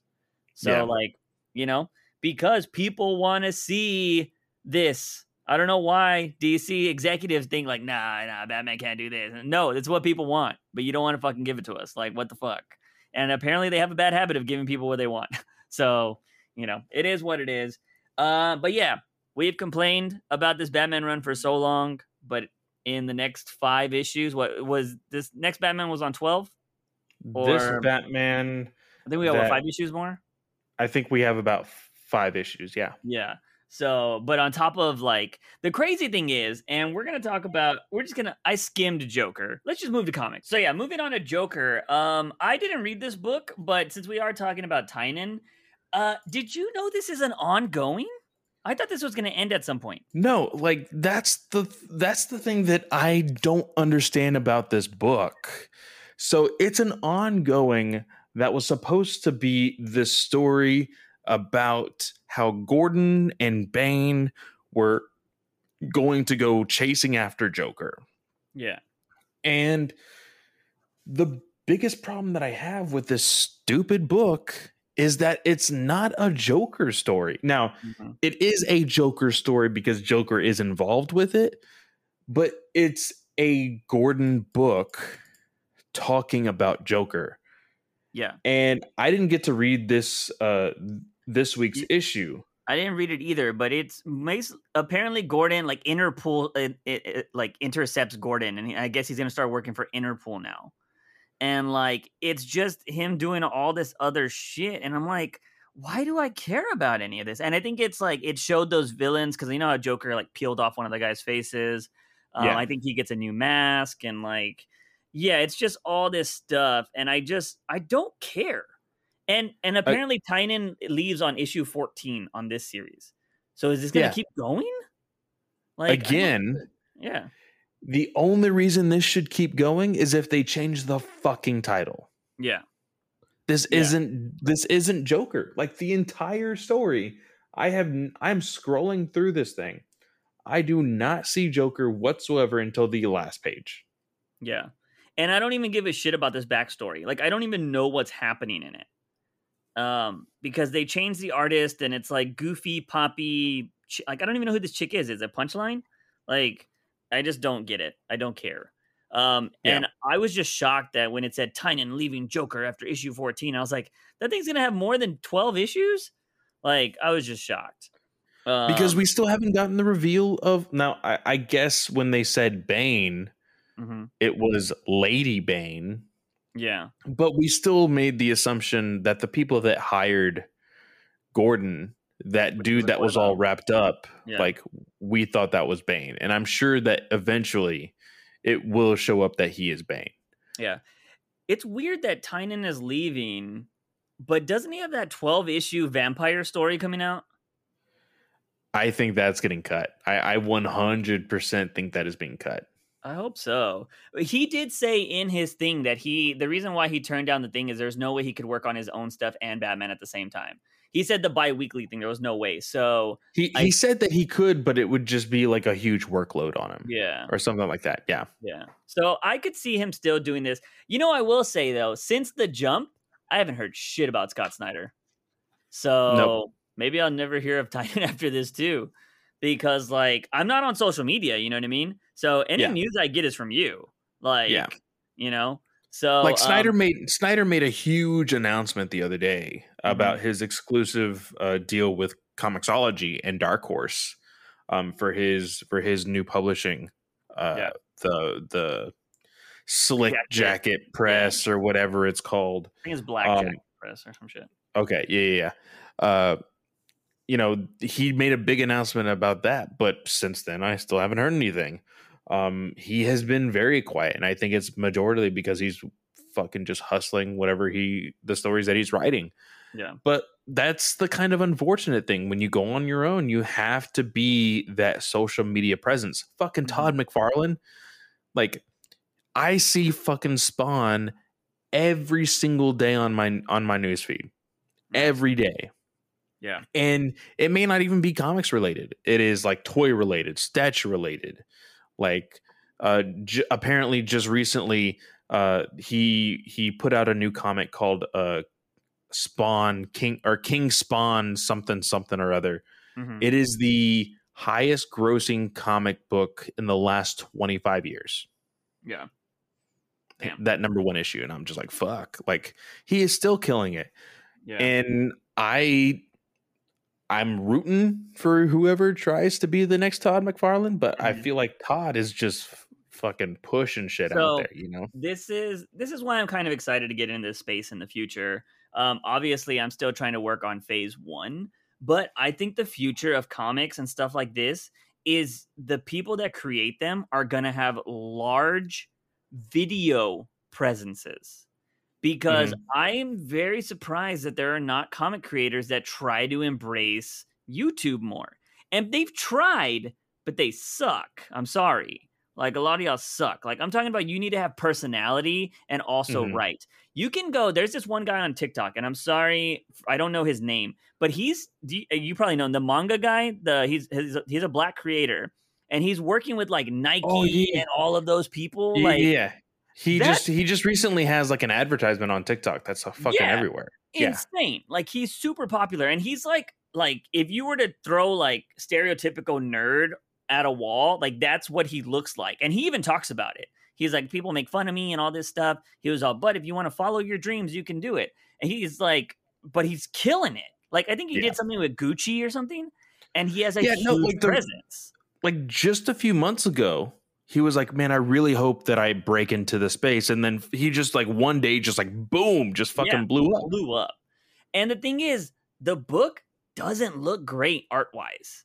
But maybe it's an amazing story. I haven't read it. But I'm just saying, like, it doesn't look the best in art. But that doesn't fucking matter. I literally read an article today because I was curious about, like, how much does it cost to make a manga by yourself? And the price looked insane. But somebody said, like, are you a great writer, but you suck at art? And they showed the examples of the writer of Attack on Titan's first book, like the first sketches of Attack on Titan, and they're horrendous. Yeah. And same thing with One Punch Man. Yeah, One Punch Man was like shit, but they were like, but everybody loved the story. They were like, so if you can write a great story and sketch out your stuff shittily, and somebody's like, we're going to give you a great artist, and you're going to kill it. And then you fucking make that happen, like, that's insane. So, like, I think the future is going to be obviously people that know how to write, but people that have big social media presences. Because I think Scott Snyder was already making a name for himself before YouTube and all that really blew up. Titans obviously leached off of Scott Snyder a little bit, but, I think those kind of people will be really big. And I think, Todd McFarlane's he's always been in the limelight. He's always been he just knew how to make headlines. You know what I mean? But you know what? He's always in front of a camera. Like he's always like, he's never just like posting on Facebook or posting on Instagram or posting on Twitter. He's always in front of a camera, like talking to his audience. Like, hey, we're going to be doing this pretty soon. So just be ready for the link and blah, blah, blah. Yep. He is always in front of a camera. That's why I say video is going to be huge. TikTok is big for people right now. Obviously, I'm growing little there, but, I think it's a big medium. And that's always been kind of the game plan. I've always wanted to build an audience, and then, like, hopefully that audience enjoys my writing. And then, if they're interested in purchasing the book, they can purchase the book there. And that's how we're seeing people who will create their own things, you know what I mean? To bypass the Marvels and the DCs of the world. Because, it does fucking suck that you can create something amazing, a la Court of Owls. As much as we complain about Snyder's recent stuff, his Batman run is top tier. And the Court of Owls are one of the biggest Batman villains in the last fucking 50 years, in my opinion. And there is still people today that are finding that book for the first time. Yeah. Like I just talked to somebody just the other day. He is a comic book fan. He knows the genre, but he's never read that story. He read it earlier this week and he was just blown away. Like there's going to be writers that just have a staple on the industry. But I think they do need to get a little ahead of the curve to stay relevant and to get new followers for sure. Yeah, I think that's huge. And some of these guys, like, I think a Scott Snyder could carry a video. He just doesn't know how to do all the ins and out. So, like, hey Snyder, if you listen to this podcast for some reason, hit me up. I'll fucking help you make content easily. Just give me in the door. That's all I'm asking. But like, that's like the biggest thing. I feel like a lot of people need to really work on that. If you're somebody that's listening to this podcast and you're interested in doing this, steal this advice. Try to start making a presence in video. If you're not comfortable with if you're not comfortable being in front of the camera, try to get comfortable with it. Go look at my first video ever on my YouTube channel. It's horrendous. I think it's awful, but look at how far I've come to like where I'm at now. Like, you can get comfortable in front of a camera. I always thought I was going to be behind the camera forever. And then I was like, you know what? The only way I can make content is if I'm the focal point. And I started doing it. And, I've been able to grow content. I'm not the biggest person, but I mean, I've been able to grow on different platforms. So I think that is going to be the future. And, we'll see where it goes from there. But yeah, going back to comics, though, Joker, I don't care. It is what it is. So let's just knock out some of these because there are some issues we really want to talk about. And I skimmed Harley Quinn, which was Future State still. Why is that book going still? I have no idea. I think it's mainly just because it's Williamson. Williamson is one of the top writers at DC right now. He has Infinite Frontier. That is actually being spun off into a comic called Justice Incarnate right after issue 6 of Infinite Frontier. It is like a prequel to an event. They are planning something in the DC universe, but we don't really know where it's going. There's this big reveal that like freaking spoilers for people who haven't been reading Infinite Frontier, but it's already 4 issues in. Roy Harper, the guy who died in Titans, is alive, but it's because he's the Black Lantern, and like they're trying to figure out all of that. Yeah, it's getting fucking crazy. Like freaking Power Girl is back in the universe. She just made her debut again. I think circle or no boob circle? Boob window and all. Oh, wow. Last 2 weeks, I think 2 weeks ago was that book. Like they are making big things happen, but they haven't really been pushing their content, so not a whole lot of people know how good the story is. But that Joshua Williamson is not writing freaking Gotham Future State. Like it's this book is not doing great. Interesting. Yeah, so there's that Harley Quinn book, which again, it's following that like we want to be manga, but we really don't want to be manga style because like it's black and white and they try to have the panel layout, and it just, I don't know. I skimmed it, so I didn't care. Another book I skimmed was Pennyworth. So they're trying to finally give Alfred his own book, and obviously I want to say this is because of the show. I think that's like on season 3 or something like that. It is going on its 3rd season. I did notice that the cover, like the face that they gave this Alfred is very similar to the actor who plays Alfred in the show. Yeah, so skimming this book, I was interested at the start because I was like, ooh, I've always said I wanted to learn more about Alfred. But I got really annoyed very fast with this book because they were having Alfred, do the classic, like, let's hang somebody upside down and like get information out of them. Didn't have a problem with that.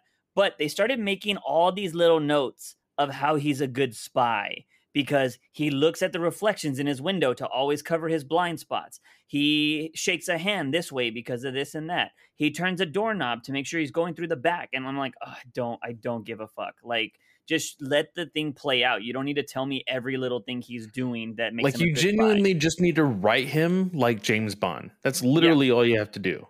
Yeah. So, and then this thing does your favorite thing in comic books where it's present day, now, 5 years ago. It does that like 10 times in this book. And I got so confused when I was going through it because I was about to drop the book and then I turned the page and it was old Alfred, like Batman's Alfred, captured. And I was like, okay, let me read this. And then of course it goes back to him fighting like Russians or some shit. I'm like, fuck. And then I was like skimming it. And then there was like, it was like present day, but like this weird monster thing. And then it said back a few years ago. And then it was present day now again. And then it was fucking back in the future. And I was like, what the fuck is happening here? And then it just ends on, I guess, what is now. Yeah, it says now. And I was like, what the fuck? So, yeah, it literally went to present to now to present, or like present to past to present to past, present to past, like every other page turn. And I was like, no, sorry. So I can't read it because I don't know it. But whoever knows freaking Morse code, the like next chapter name is in Morse code on the last panel. Yeah. That's probably. That is clever, but the entire description of what you just said sounds horrible. It was confusing, dude. Like, the little details of things and all that jazz. Like, yeah, you just needed to write him as James Bond. That's it. Like, you could have Alfred picking up some women. You could have him doing all that kind of stuff. But this was just like he was fighting Russians. And now there is a girl they introduced, so I don't know if that's going to be a love interest down the line or whatever. But yeah, it was very interesting. But yeah, I think you could make a Pennyworth book work, but that was just, it wasn't done well, in my opinion. Because I was excited about the, the like going to present day kind of stuff because one, we don't currently have an Alfred. But I've always been interested about hearing about his past, because every once in a while people would mention Alfred's past, and I'm like, oh, this is a cool story. Scott Snyder, I think, did an issue with Alfred's past at one point, and so like it's always interesting to see stuff like that. But anyways, Pennyworth wasn't that great in my opinion. Another book that, so you read Second Son a little bit, right? Yes, I read the entire 12 issues. Okay, so you're going to need to let me know this, because one, I started reading I Am Batman, which is the next John Ridley book that he is doing. And one, the art is not good. It is garbage. Garbage. I told this to Clay. It felt like this was somebody they hired off Fiverr. For those of you that do not know, you can go pay people to do things, and most of the time when it comes to illustrations and stuff, they're not the best. And if you want good ones, obviously you're going to have to pay for more. But this looks like a cheap end, like $5 for 20 pages kind of thing, in my opinion. And yeah, okay, so I don't understand this book because, from my understanding, Jace was already fucking Batman. But this book is making it seem like he's on the road to become Batman. Yes, this is no. So this is the book that literally connects Second Son to whatever plans they make to making him Batman. So it's Second Son, I Am Batman, and then eventually Batman. I'm guessing that's the road that Ridley is wanting to take. In I Am Batman, or in Second Son, was he in the Batsuit or no? He was never in the Batsuit. No, he was never in the Batsuit at all. Oh he was God. So in this book here, you see him wearing that like ski mask or whatever. He's wearing all black. That is what he wears in the Second Son book. Mm-hmm. That is you learning about Jace as a character. Okay. This is like showing how he eventually gets into the Batsuit, because technically he gets into a Batsuit, which I feel is total bullshit. Yeah. Because he just fucking leaves it out in the street. Yeah. Like, what the fuck is that? Mm-hmm. Yeah, because essentially it's an Iron Man Batsuit. So he's essentially Batwing. And he goes to try to stop a riot and stuff like that. And I will say the story was intriguing with these protests and like the magistrate kind of like making problems to make it seem like rioters are causing the problem, because we've actually seen that in real life. So, I'm kind of into that because, again, this is something we thought Ridley was going to do. He was going to talk about the, black issues in America. And that's what's happening in this book. And so I applaud him for that. But, yeah, he wears this Iron Man suit. He gets shot a couple times or whatever, and they're about to capture him because this Iron Man Batman suit is bulky as fuck. And he, like, ejects out of it, or that's what the assumption is you get, because he launches these canisters that make dust or, like, smoke. And he gets away. And yeah, he just leaves the fucking Batsuit there to get picked up by the cops or the magistrate, which you wouldn't want to happen. Yeah. And yeah, I was just so confused by this because I was like, I've already fucking seen him in the Batsuit. What the fuck is this? And at the end of the book, he's like, I'm going to need some help designing something. And I'm all like, wait, I read this in Future State. And then there was these 12 issues of this digital short. And he's still not Batman? Like, how ass backwards is this storytelling? I genuinely think if they do it correctly, and I'm not saying that I want to, because I definitely don't want this artist to be on the Batman title, but if you do it correctly, you can line this up with Fear State, him getting involved in all of that because of the freaking Peacekeepers, and then have him be in the Batman title, because it would make so much sense. Batman Second Son, I Am Batman, and then Batman, Yeah. I don't want it to happen, but I feel like it's a very easy thing for DC to do. And I've said this multiple times. I said it in our discussion about like Tim Drake and him being bisexual, because I can't remember who it was, but basically they said that DC is basically just wanting to make money off of the LGBTQ community. And I said, unfortunately, they're doing that with black people too. Like, the we said that this was going to happen in Ridley's book. If he can do it well, it's a great read. Here, I think he makes an intriguing story, but it's not doing anything to really make me care for Jace. Yeah, you're telling me the subject matter, which we've seen in real life. Okay, you're pushing that towards comics, which reaches more people's eyes in the comic book community, which is good. Yeah. But in that, you still need to convince me why I want Jace to be in the Batsuit. Yeah, and right now, with 11 issues, technically, you still haven't done it. Well, technically, because Jace was in the 4 issues beforehand. With 17 issues, you have not convinced me that Jace should be in the Batsuit. And it's stories like this with just exactly what you said. I totally agree that since you're not making me care about Jace, this is one of those comics that comes off as, you know, a lot of people are like, they're just trying to push an agenda, man. They're not even trying to like give us good stories and all this shit. It's these kind of stories that hurt this idea. And we talked about this. We had like I don't know how long that the first Black Batman podcast we did was. Almost a year ago too. Holy crap. We talked about how if you do not do 2 this years ago, right, sorry. Yeah, if you do not do this right, it's going to fail. And people are not going to remember this in the long run. And it doesn't seem like it's being handled very well. And unfortunately, see, I love digital content because I'm a digital reader. Right? There's ways that digital content can be good, and then there's digital content that can be bad.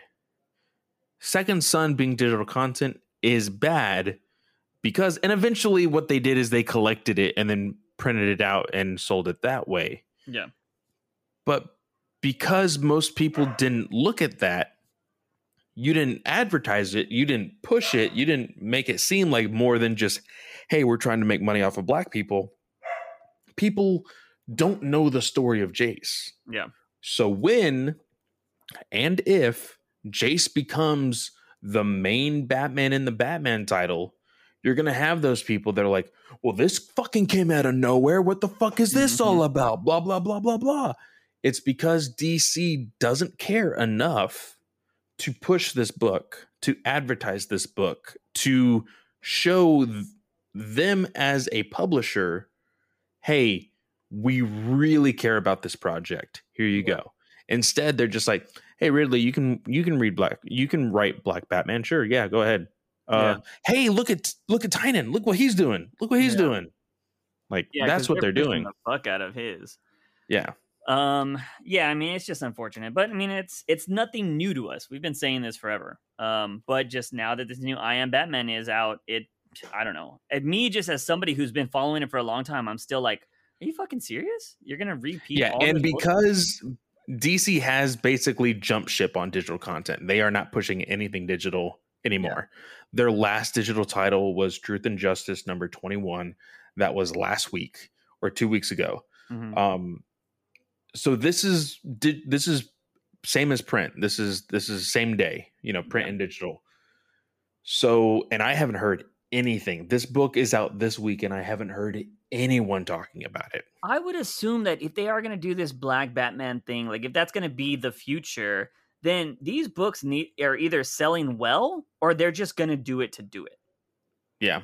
Because like I don't see how you would continue this if they're selling badly. You know what I mean? Because they even took off Bendis off Superman at one point. You know what I mean? Because it was just not good, or he was selling like shit. But anyways, let's blaze through some of these other. There was 9 books this week, y'all. So we're gonna blaze through the Batman Day book. Did you check that out? Didn't really have anything in it. It was showing how Batman was gassed by Scarecrow, and it was essentially him saying like, "I need somebody. I've been gassed. There's Scarecrow's in my mind. I don't know what this new thing is." And then it just like he's in his car and he like disappears. Yeah, and then it was like the first or it wasn't even. It was just that one scene where Jace was in the Iron Man suit, right? It's like a majority of the fucking book. Like, yeah. So I'm talking about like the first story because there's two stories in it. Yeah. One is Bruce Wayne doing the whole Joker stuff, which is, again, I'm not a fan of them including important. I don't even think it's that important. No, But I skimmed all of these free comic book day books just to see what they were, and it's very unfortunate. But they're like, hey, we're gonna give you literally half of this comic, and here you go, it's for free. And I'm like, cool, half this comic is, oh wait, the first half is a book that I've already read. Yeah. Oh, well, then I'm not taking it. Like, not knowing that the second half is something that is new. Yeah. Like, that's their problem, because the same thing goes for Suicide Squad, with the King Shark story and all of that. There's also I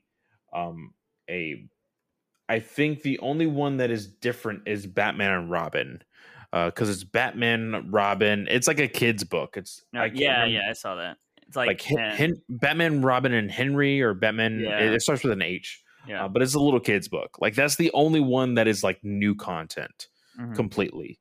So, I mean, I quickly looked through the Batman special, but I was just like, eh. Yeah. So there's that. So you read these next two books, but just kind of give a quick summary of them. Batman 89. I'm not gonna lie to you. I can't get into this because I know that this is a movie, if that makes sense. It's also not set in 89. Really? It's just the characters? It is clearly years after, because Michael Keaton's character of Bruce Wayne has gray hair on his sides. Huh. Like, he's an older Bruce. Barbara is introduced. Okay. In this story. And like, this is all based off of like the old script of what was supposed to be the sequel to Batman Returns. Oh, okay. Like, that's what this whole thing is. I don't know if you knew this. Marlon Wayans was supposed to be Robin, right? Robin. Yeah. In the next, a young Marlon Wayans was supposed to be Robin. Well, you don't see his face. You only see him in a hood, and he has like a ninja mask from the nose down, and then he has a cape. He actually like freaking trips up Batman, and like Batman is about to get captured at the very end of this book.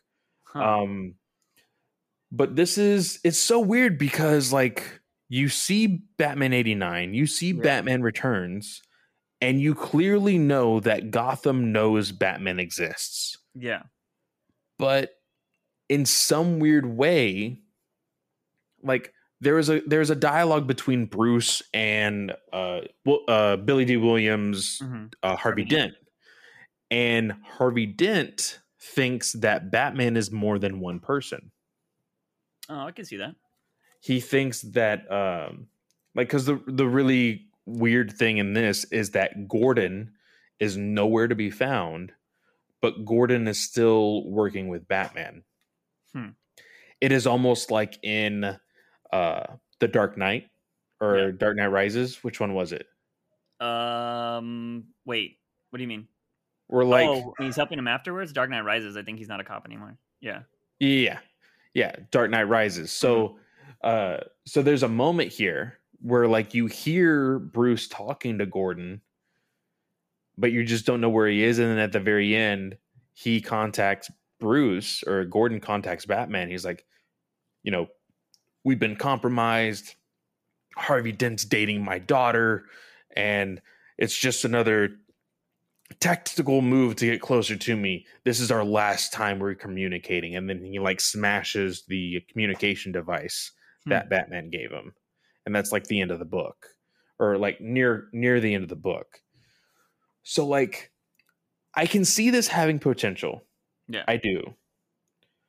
But how much potential? I don't know. It's only a 6-issue miniseries, which I think is safe, but it could lead to like, hey, this is only season 1. Yeah. Let's move to season 2 afterward, Because after 6 issues, how do you bring somebody to read more about this? Oh, season 2, issue 1, and put another big number 1 on it, and people will gravitate towards it, So I think there is potential for this book. I don't know how much because I have never been the biggest Michael Keaton Batman fan. I Mhm. enjoy the films, but it's not like he is my favorite Batman. Like everybody else in the freaking world Yeah. thinks that this is the only real Batman that ever existed in cinema.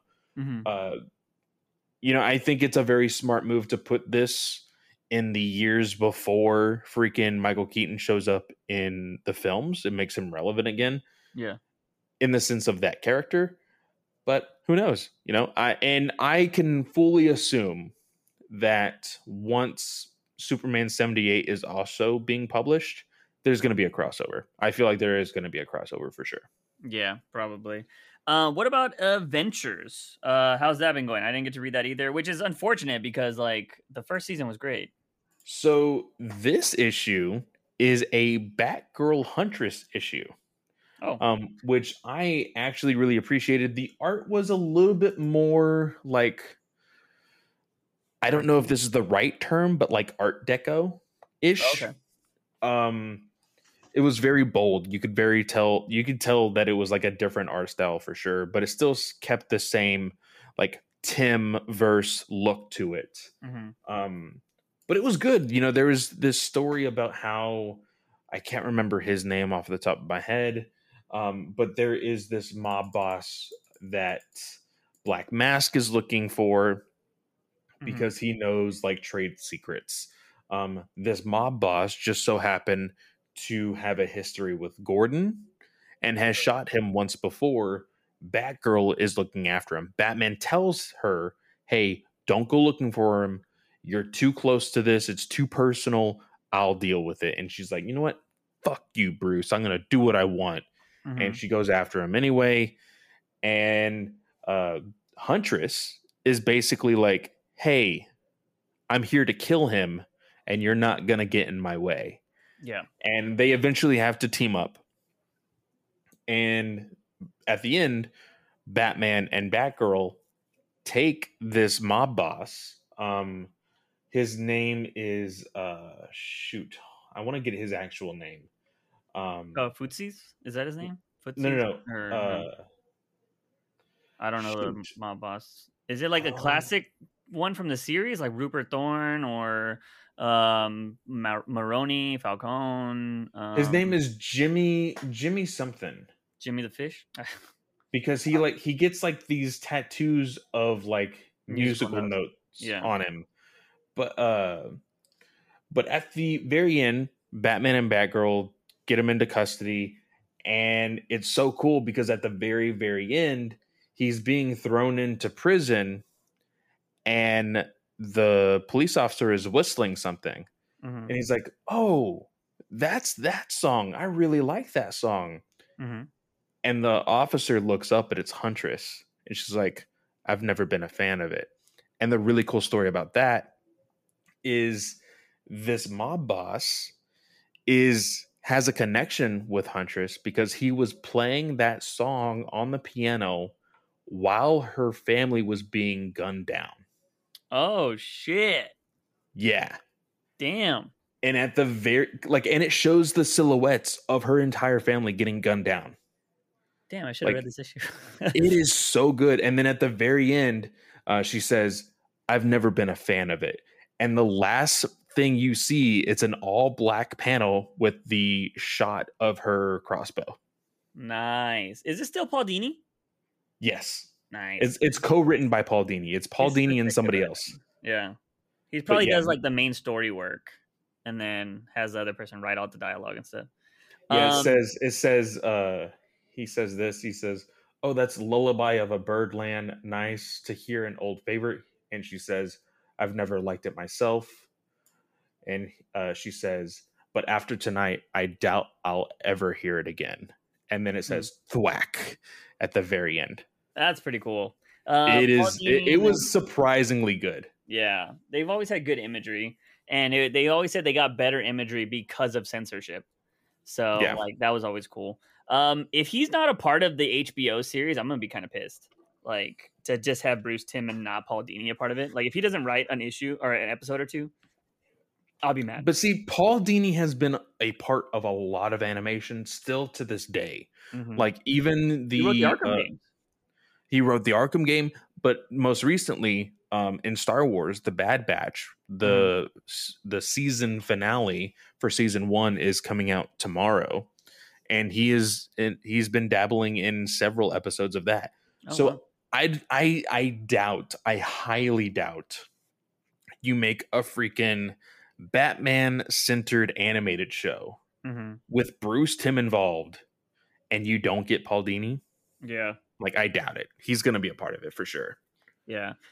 All right, moving on to a book you didn't read, which was Urban Legends. We already talked about the big Drake thing that happened in Urban Legends, but I'm just going to skip to the end of this because it was essentially, typical, like, Red Hood comes in for the save. It had this cool moment of him having a bat suit because he took Bruce's, like, heated bat suit that he uses against Freeze. Jason does get gassed at one point to see his happiness vision, and his happiness was like him being together with the family and everybody just like loving each other, and him like giving up his guns. Like, that was his happiness, but he fights through it because he knows he needs to save Bruce. And what ends up happening is it doesn't look like he's gonna make it, and the family shows up as backup, and they basically do everything. They kick everybody's ass. Jason tries to chase after the Smile guy, and he goes and he gives Bruce an injection in his chest. And what ends up happening is, I've always hated this. I've always hated when they make Batman emote with, like, where it looks like he's scared and he has, like, I don't know, it just looks weird. It always looks weird when he's like scared or panting or whatever, the drawing style. Like, the face just never looks good. And he gets all mad and he's like, "Where's Cheer?" And this is where it kind of goes downhill for me, but I believe it a little bit at this first part.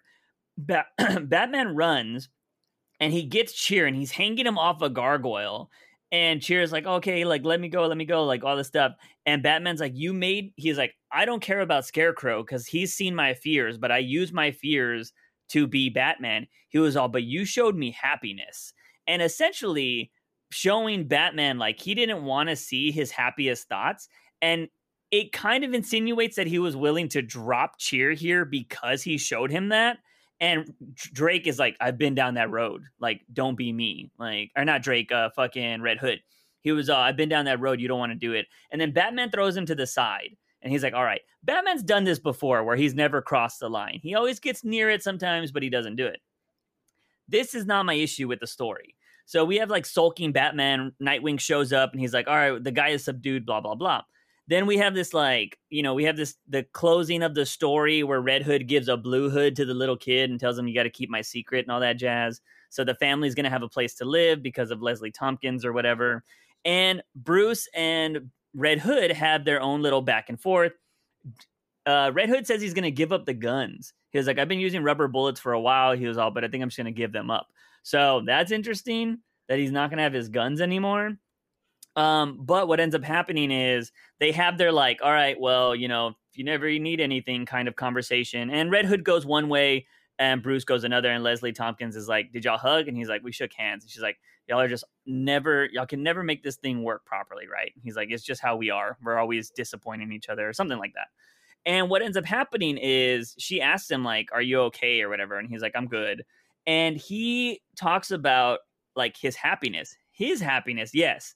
And I'm looking at these fucking pages. Oh my God. Yeah. So it shows Bruce happy in the Batsuit. And then it says it shows all the family. Everything is good. Then it shows Red Hood capturing Joker. And, like, he's there. He's like, I got him. He's like, let's end this. And it insinuates that Batman kills Joker. In his happiest thought could be killing Joker. Holy fuck. Yes. And this is where I was all, fuck this book. Because that is the cardinal rule. Like, I would, as you said, you would be a hypocrite if you didn't like directors being able to do their own vision. I hate anybody that breaks the cardinal rule of Batman when it's not an Elseworld story. This Urban Legends isn't supposed to be an Elseworld story. No, it is canon. Like, everything in here is canon. So if you have Batman thinking you're telling me his happiest moment isn't with his parents being alive? Like, come on. Like, that's just stupid, in my opinion. But his happiest moment is killing the Joker. Like, I was like, fuck you, Zdarsky. Like, really? And this is why I'm like, if he's going to be on Batman, now I'm kind of iffy about it. Because, like, I understand that he was trying to insinuate something here, because Batman does give Red Hood his old suit, or a new suit with the old helmet back. He was like, in case you ever need it. And so it's like a touching moment there. But you just made Batman's happiest moment him killing the Joker. Like, one, this pisses me off, because I just spent the last week and a half fighting off a bunch of dumb people on the internet that are like, oh, Batman doesn't cute. I like the Batman cute.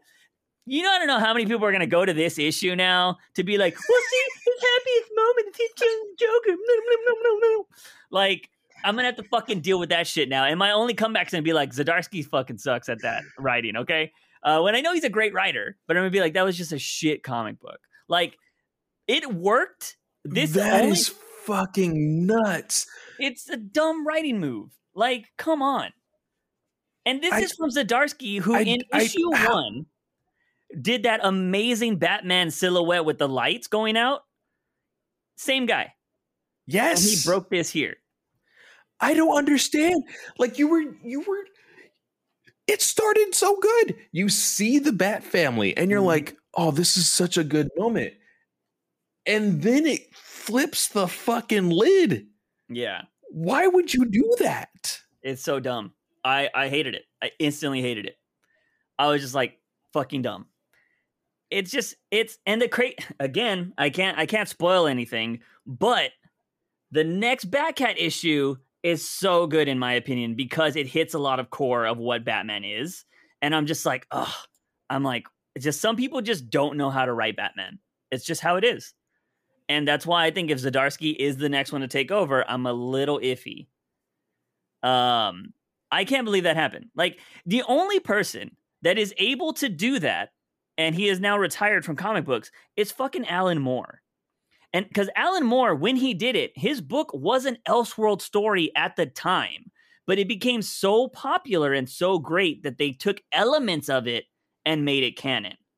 But like some people say, and if you go read the things, even Alan Moore says that he didn't kill like Joker at the end, but it's kind of implied through the imagery, right? Like you can have that discussion. It's like the fucking Inception spindle falling or not falling at the end. But Zdarsky doing this, like, I couldn't believe it. And that's why I was surprised. I was like, did you read it? Because I knew you would have had comments about it. But like, are you fucking serious? Like, that's fucking nuts, dude. I've kind of been avoiding my DC chats a whole lot as far as comic chats. Yeah. Because I haven't read these books, but because of that, yeah, I need to fucking go see what other people think. Holy shit. Yeah. Anyway, so that was the thing that pissed me off this week in comic books. Everything else was just kind of boring, you know, but that I was just like, wow. But let's move on to Detective. What did you think about Detective? Because I have to say, I enjoyed this issue because of that Batsuit reveal. Like, I loved it. Oh, so I literally just scrolled upon this right before we jump on to anything else. Chip Zdarsky was on was doing an interview, and they say there was a lot of worry about James Tynion's announcement. Would you like to set the record straight on whether you will continue writing Red Batman? Quotations Daredevil and continue to work at DC Comics?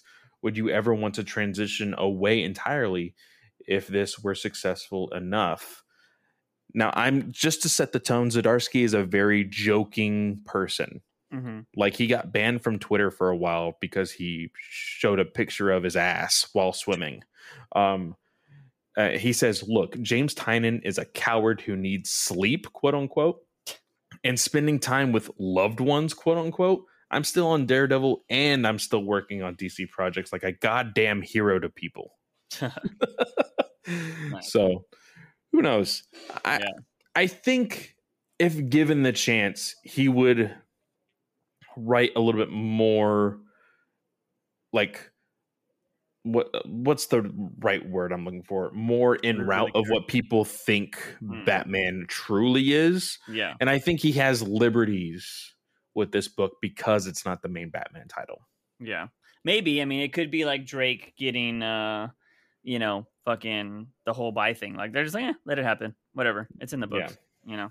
Nobody's gonna read Urban Legends. So maybe that's why it is. But what are your thoughts on this detective? So unfortunately, I hate it that we got this. The ending of this book was teased in Huntress's book, so we kind of already knew this was coming. The ending of this book, I should say. Yeah. But what did you think of the book overall? I liked it. I mean, I don't care what people say because there was so many people. Because I said this before Mora got onto Detective. Mm-hmm. But I had always said Dan Mora needs to be on Batman. Like that's what he needs to do. And there was so many people that were just like, I think he's just too colorful. He's not dark enough. I don't think he would really get the aesthetic of Batman. Mm-hmm. You look at that fucking page with blue suit Batman and you tell me otherwise. It looks amazing. It looks fucking great. Yeah. For any new Batman News Weekly listeners, my favorite Batman suit is blue suit Batman. I love it. So when I saw this page turn, I was like, yes. The reason why he gets a new suit is on the last issue, they burned down his house. And they also, not Wayne Manor, he's living in apartments. They burned that down and they were searching the sewers, but in typical Batman fashion, anybody that gets in a certain perimeter of any of his bat caves, they self-destruct. Like everything blows up and destroys itself. But they were still walking through the sewers, so they came across it and they destroyed even more shit after it destroyed itself. So he didn't have anything. So he's asking Barbara, like, yo, I don't have a suit. And she's like, you need a suit? And he's like, he explains the problem. She's like, you got an extra one on the docks. And he was like, are you sure it's safe? And like the crate is called like Worm something. So like nobody would touch it. He turns the page and it's this amazing drawing of Batman on a rooftop in the classic blue and gray suit with the yellow belt. Looks amazing. And then there's this imagery of him looking at what, is typically Times Square. And it just says like Batman bring us Bruce Wayne on every single monitor. And it looked amazing. Yeah. And I was like, that looks awesome. But like more importantly, I think for me, we shit on that fucking Huntress book so hard, right? And we're like, well, this is fucking stupid. Now Batman's infected, whatever. The ending of this fucking book was actually super fucking intense. Like the imagery and all. Again, kudos to fucking Mora. Yeah, like because even when he infiltrates the place where it's all fucking dark and red, you get to see the silhouette Batman a whole lot, which is awesome. And even here, like you don't like when people do emotes with Batman. Yeah, his emotes with just the eyes. Like I love when he gets shot. Like he's noted, like he's like, oh shit, what is that? You see the emotion in his eyes. You can actually tell without having to fucking see pupils. Yeah. Or however, I forgot who fucking did that last time that we were like, oh God, we see his pupils. That's weird. But he actually changes, his eyes glow red and everything else. It is great. Like I really did like because I was very unsure about how this whole inclusion with Penguin was going to go. And I've kind of been tired already of what's his fucking face. The dad guy. Yeah, Worth? The big giant Worth. Yeah. Yeah. I was kind of getting tired of him, but this played out very well. Yeah. Yeah, so there's this big discussion, which we went all for the art and we're like, ooh, goo goo gaga. But like the story here was amazing because Batman was going to find the jury. And it was made up of criminals that were judging Batman. And they were like, you're protecting Bruce Wayne and all this stuff. He's like, I protect Gotham. He's like, you didn't protect my daughter. And he was like, well, like, your daughter, he explains why. Like, he was like, I can't protect everybody, but he was like, you're over here, like, basically you're looking for revenge. You're not looking for justice. And there's like this good conversation because, you know, a lot of people, I don't know why when I had these Batman discussions, when I talked about the no kill rule, everybody always brings up the idea of like, well, Batman doesn't save anybody, so technically people are dying. I'm like, you fucking expect him to save everybody? Like, well, but that's funny enough. That was a big thing. Well, not a big thing yet, but I feel it will be in Batman 89.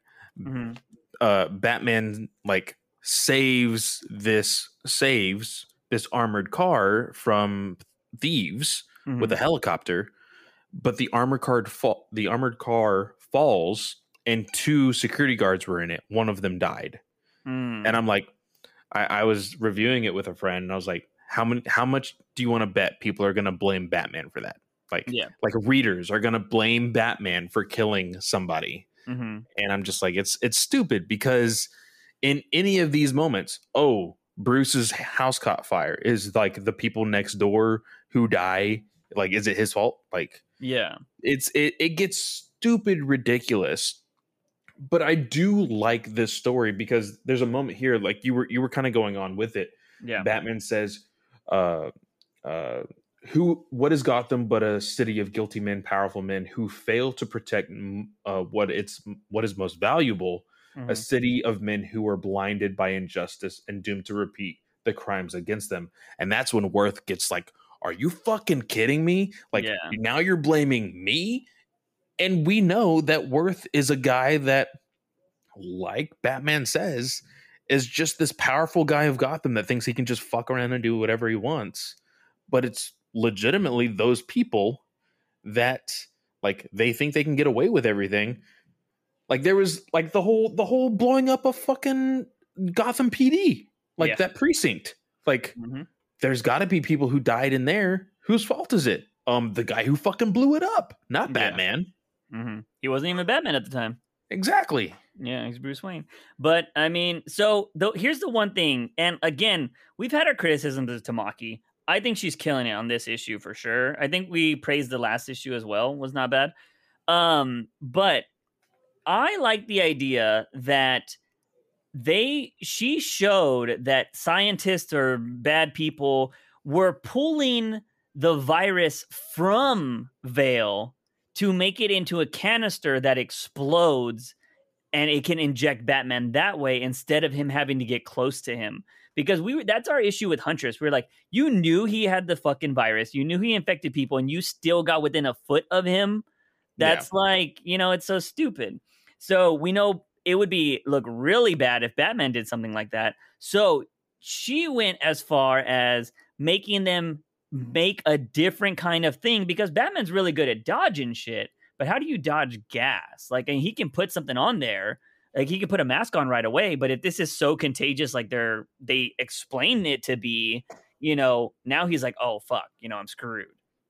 And so now we're going to see Huntress more than likely have to fight crazy, dangerous Batman, because what they said in this book at the start of it is this virus is similar to rabies, where it makes a person extremely violent.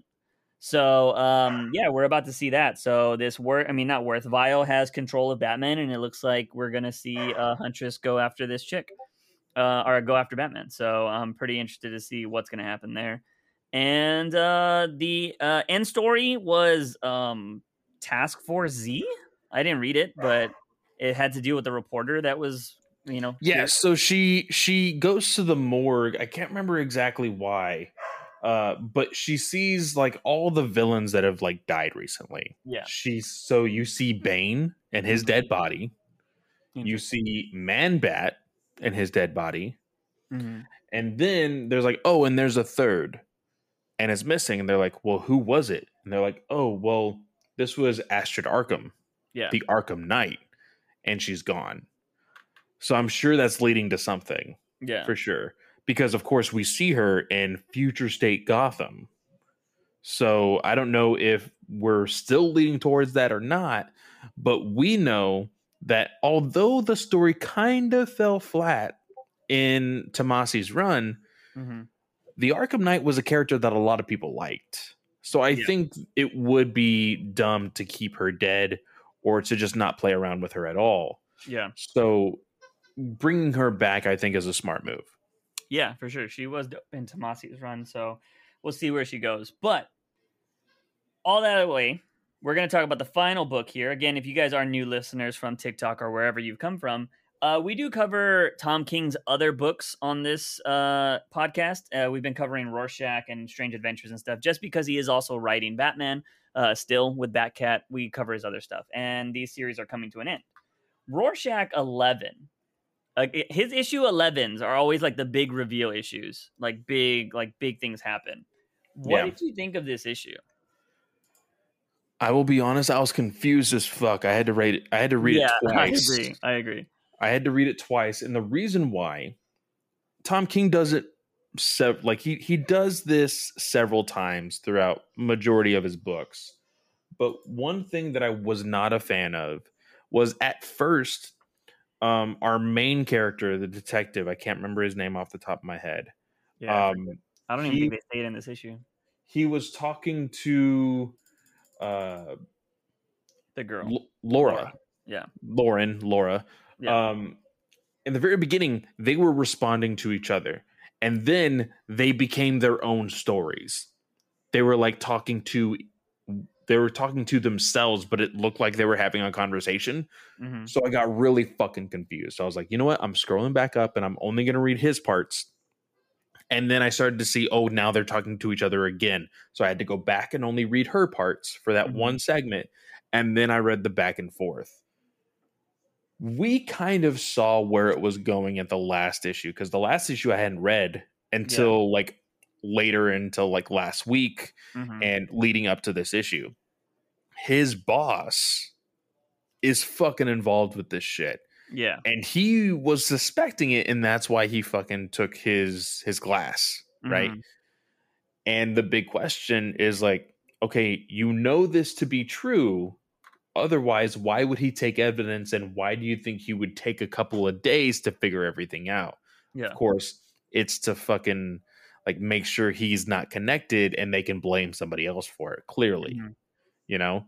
Yeah. So shit is clearly hitting the fan. And it's like, okay, well, you need to it's clear you need to kill him. And I'm like, that's the fucking first thing you do? Yeah. You work for the fucking FBI. You're the authority. Get some fucking other people involved and get them arrested. But I know that wouldn't be a good ending. You know, it would just be like, oh, okay, he's arrested, over, boom. They have to make it dramatic somehow. So this whole idea, and they're playing back the how does everything connect? And I really like the visual of the flashbacks and connecting everything. We kind of got the exact same thing last issue as well. Yeah. Learning that there was somebody else involved with the story. This intern or whatever her name was. Yeah, the secretary. Yeah. Yeah. And how she was kind of second guessing everything, and then you're like, oh shit, she committed suicide, but in fact it wasn't suicide, and all of this other stuff. Yeah. So it was good, man. I really enjoyed this is the penultimate issue. We are getting to the end here. Yeah. I really like the visual of Rorschach standing in front of him and then fucking just blowing his brains out, him landing on the fucking bed. I genuinely like this entire thing. Yeah, no, this was amazing. So for a lot of people that may not know of Tom King, he is a perspective writer. What that means is he wants you to feel like you are the character at times in his book. You may or may not like that. A lot of people didn't like that during his Batman run, when they were confused by what was happening during the what did they call them? The nightmare issues. Yeah, but you were supposed to be confused by those issues because you were supposed to be Batman. He was confused.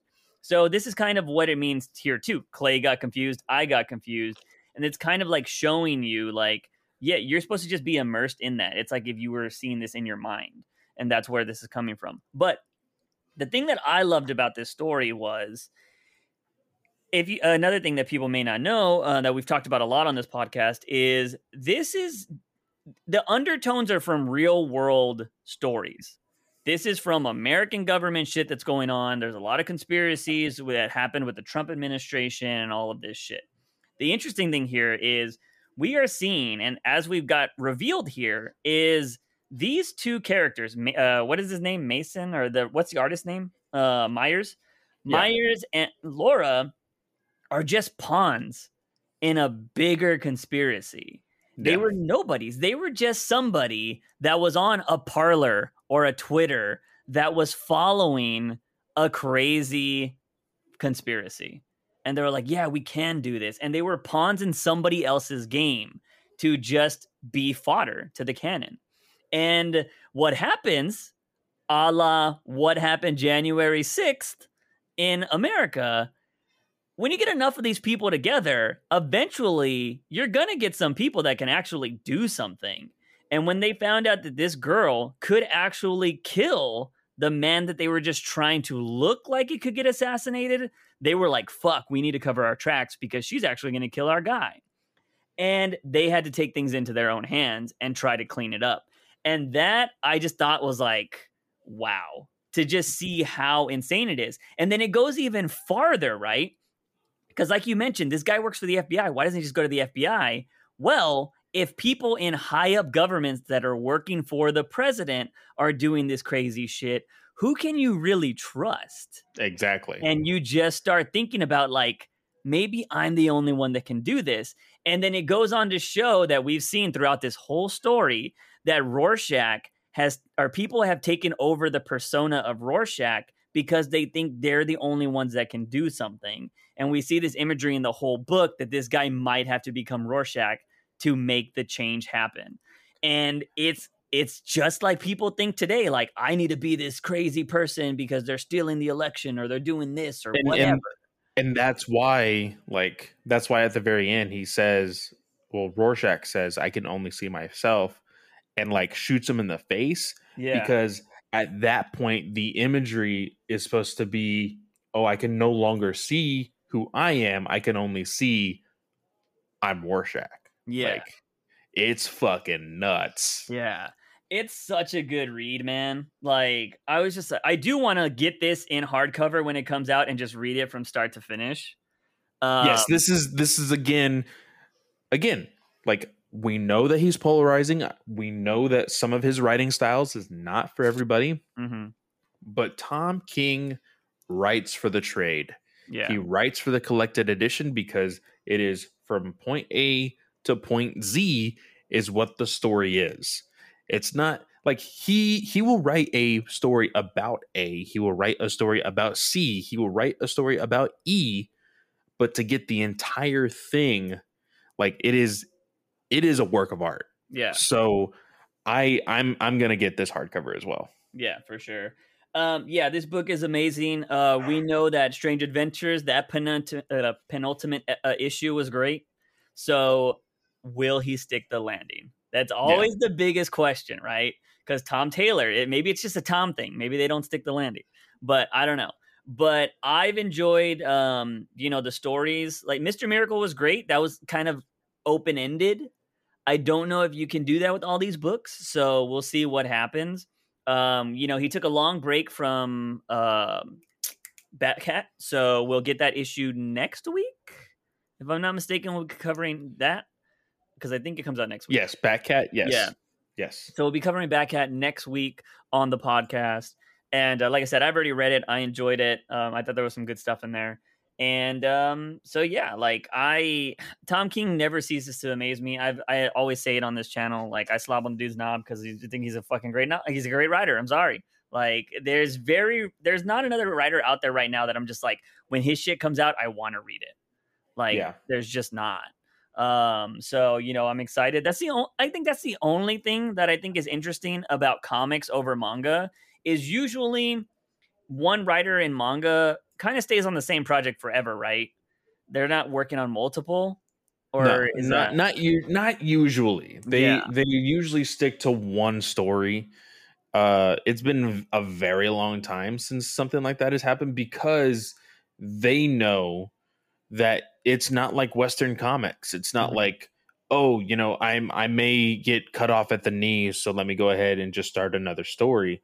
Their best guess or their dream is to be like, hey, I'm gonna write this story into the ground, like, but it still be good, not like, hey, I'm going to destroy this whole franchise. Like, everybody's aspiring to be the modern day One Piece. Like, sure. Hey, I need to write 1,000 issues or 1,000 chapters, because that just solidifies your job, Yeah. I think like you're reading Food Wars right now. Food Wars has like 300 or 400 chapters in it. That writer doesn't really do anything during that time. Yeah.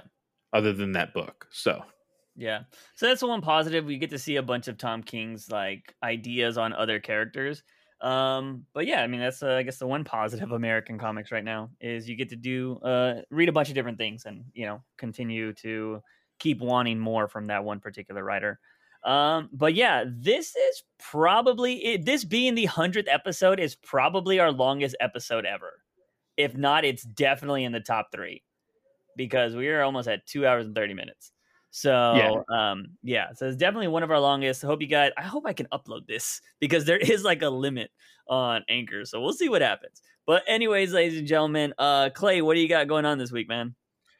So this week, at the time of you listening, this will most likely be tomorrow, which will be, in fact, Friday at, I believe, 7 p.m. Eastern Standard Time. Of course, 6 p.m. Well, hold on. Yeah, 6 p.m. Central.